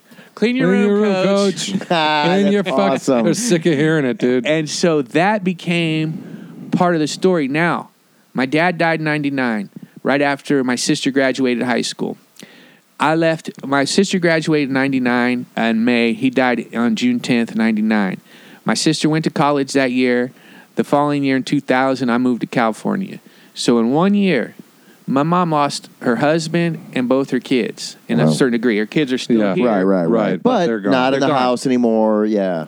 So now the house become more cluttered, more kind of hard. It looked like 1999, but 20 years later. Mm-hmm. So I get back home and I start cleaning that room. Okay, I got a wrestling tournament again. And when I went to my room to get to my bed, there's boxes everywhere. It was just one direct, straight route you can walk to get into your bed. Mm-hmm. And it's hard. My mom and I have a lot of battles because I try to get rid of stuff and she don't want anything to go. So I learned how to kind of put things in the closet or whatnot. Well, I clean most of the room. I clean my room, and then Ishmael come in, and he hears the story, and he's like, "Man, I think you got a story about your wrestling and being a comedian, but I think this cleaning the room story is the story." You got to clean this house. Now you got to go to the tournament. Yeah. So I couldn't get the whole house clean because Right. my mom would. I get it. It's a dude. If I clean the closet and she thinks I throw something out, she will cry. Yeah. So it's a hard thing between us. It's a tough balance. It's a hard battle. But that became a big part of the documentary. And then, I trained. I got down to 165 pounds. Right Good now, Lord. I probably weigh about 175, 180. So I got down to 165. I did the tournament, and my first guy was he beat my ass, dude. He was a bad son of a bitch, man. He was like 20. If you were casting a movie and you're like, the guy hasn't wrestled in 20 years, who's his first opponent? That guy. Yeah. And then my next match, I said, okay, I don't want to get pinned. I want the distance, and I scored a takedown at the end. I still got beat. But so I did the tournament, and I went to Netherlands a couple weeks ago, and we were doing some voiceovers for the documentary. And so Did he move back to Netherlands? yeah, he's in okay. Netherlands. Yeah, so he lives in Netherlands. He just comes here from time to time to do some okay. filmmaking stuff. But So you were over there working on the... we're working on the documentary, and it's almost done. I mean, it's pretty close. That's great. He's got Is it a a feature length short film? 20 minutes. 20 minutes, okay. Yeah, 20 That's minutes. great, though. Yeah, I think it's like to me it's the best thing I've done because it's really me. People are it's so me. It's hard to watch, because I'm letting people into the. Town. People love that shit, dude. Yeah, Let them in. Yeah, I think because it's really showing a lot of my problems and all this stuff, and I go back to my dad's grave and I talk to him, and I mean, and D Hart and my mom and Scooby comes to watch the tournament, and so I think it's. But you didn't go to the tire guy. I did not go that guy. Like, That's him it. there. There's a shot of you walking past, kneading tires, and then looking at him and going, Nope. and they just keep going. Yeah, call it I'd out, rather man. walk to the match than drive in a car with tires by this guy. Yeah, That's right. dude. Isn't that crazy? That's fucking great, though, man. So that's my story, man. So you're Like I going... said, everybody's got a story. You got a great one. I mean, it sucks that you've had to go through some of this stuff, but I mean, isn't that what life is? You're faced with problems. I mean, yeah, the issues. things that look like setbacks or problems or flaws or, things that are going to hold us back end up being the things that you look back on going, oh, yeah, that was something I got by. Yeah, I mean, it definitely, made me do that tournament and and I'm going to do the tournament again this year. I figure, okay, this year I'm 40, so that's something. I'll do doing it at 40, Dude. And and it was, I mean, I was sore. It really hurt, dude. And, I'm nervous to do the tournament again this year because you never know. Because you're 40 and your body is going to be fucking saying to you, hey, stop doing this, dude. Yeah. Can't you find a recliner and a Yeah, remote control somewhere like a normal 40-year-old? I'll help you with But that. yeah, but that's but I want to keep doing it, and it got my I learned a lot in this last year from where I was to now, and I still have a lot of other things to overcome in my mind and stuff, but I'm just gonna keep doing it, and I think about comedy. It's like I was telling one of the guys the other day. I mean, this been there for me through all these years. John, I'm divorced, flipping my car. Could always get back on stage. Yeah, it's like all these things that happen. The finger, all this. Get back on stage, keep going, keep doing. And the irony to me is the crowds a lot. Because you're always. It's like you're performing mostly for couples and 9-to-5ers, and a lot of the comics I hang out with are single, Not 9-to-5ers. not 9-to-5ers, Yeah. and they talk shit about couples and people who work regular jobs. Sure. But yet, who are we writing our set for? Right. Yeah. Yeah. It's like There's also a lot of comics, like I talk about marriage Yeah, now. a You know what I lot mean? of- lot of married You talk comics. about what you know. Yeah. And people will relate to that even, if you're a guy who talks about how you're anti-relationship and you're not a 9-to-5er, so even guys and women and men and couples, they're going to agree with you. Yes. They're going to see your point. They're Yeah. going to get, if you make it relatable. Yeah. Everybody's been single at least for 5 seconds in their life, yeah, you know? exactly. Yeah, man. But yeah, dude, thank you so much for coming out. That was fun, dude. Do Thank you not guys. underestimate B Swine, No, everybody. and Yeah, I won't quit, so you better be ready. Fucking Terminator over here. I want to finish this episode by just let everybody know that. So, when we've talked over the time, I've always shared that story about what happened to me at the Comedy Store way back in the day. And you probably don't remember this, but I remember John may know this. But a long time ago, and I don't have a problem saying the guy's name because he's still a douchebag. But Tommy, who used to run the Comedy Store, Sure. the last time when my second son was born, he was in the NICU, and at that time I was performing regularly at the Comedy Store. And when I came back, Tommy, I was about to go on stage in the original room, and Tommy kicked me out of the club permanently, and for with no excuse, wouldn't talk to me about it, whatever. And it was the beginning of, I think, the end of how I had perceived comedy all those years. It was hard for me. I was emotionally not ready because I was still dealing with my kid. Like, is my kid going to survive? Which he did. He's very healthy now, and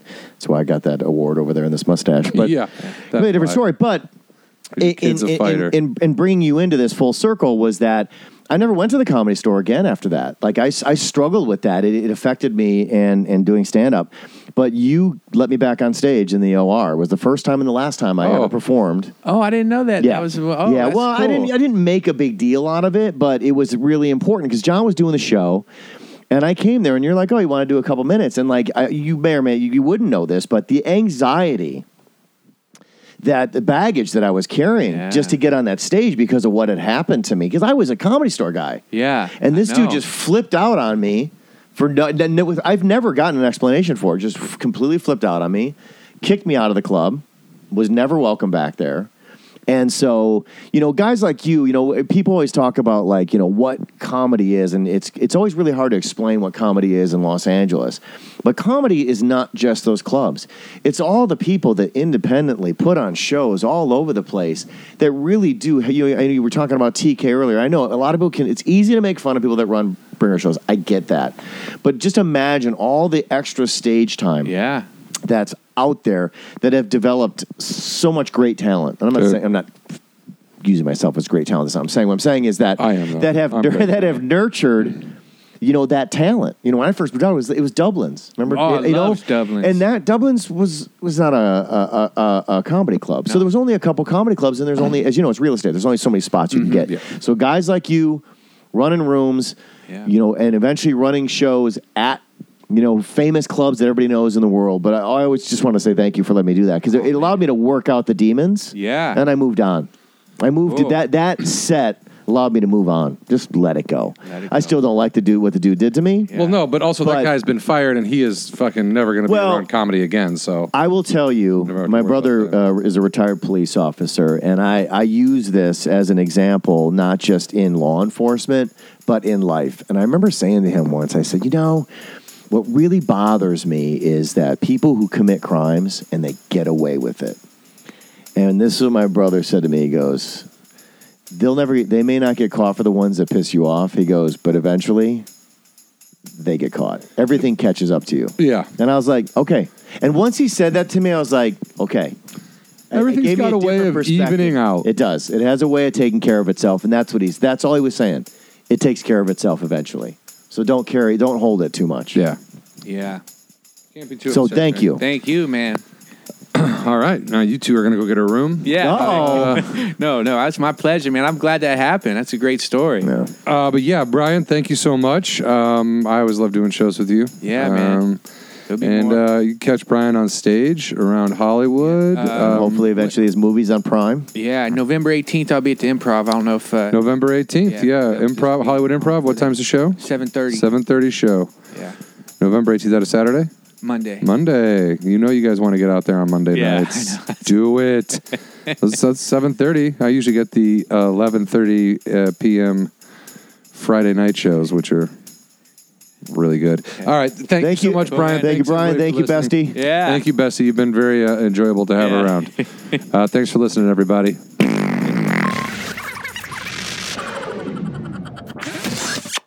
Thank you for listening to Hollywood Anonymous. Don't forget to follow us on Twitter at Hollywood Anani. That is short for Hollywood Anonymous. You can also follow John individually at John Huck and myself, Brian Irwin, at Brian Irwin on Twitter as well. Both of us can be found on Facebook. You can also Google us and contact us directly, HollywoodAnonymousGuys@gmail.com. Thank you again so much for listening, and please don't forget to subscribe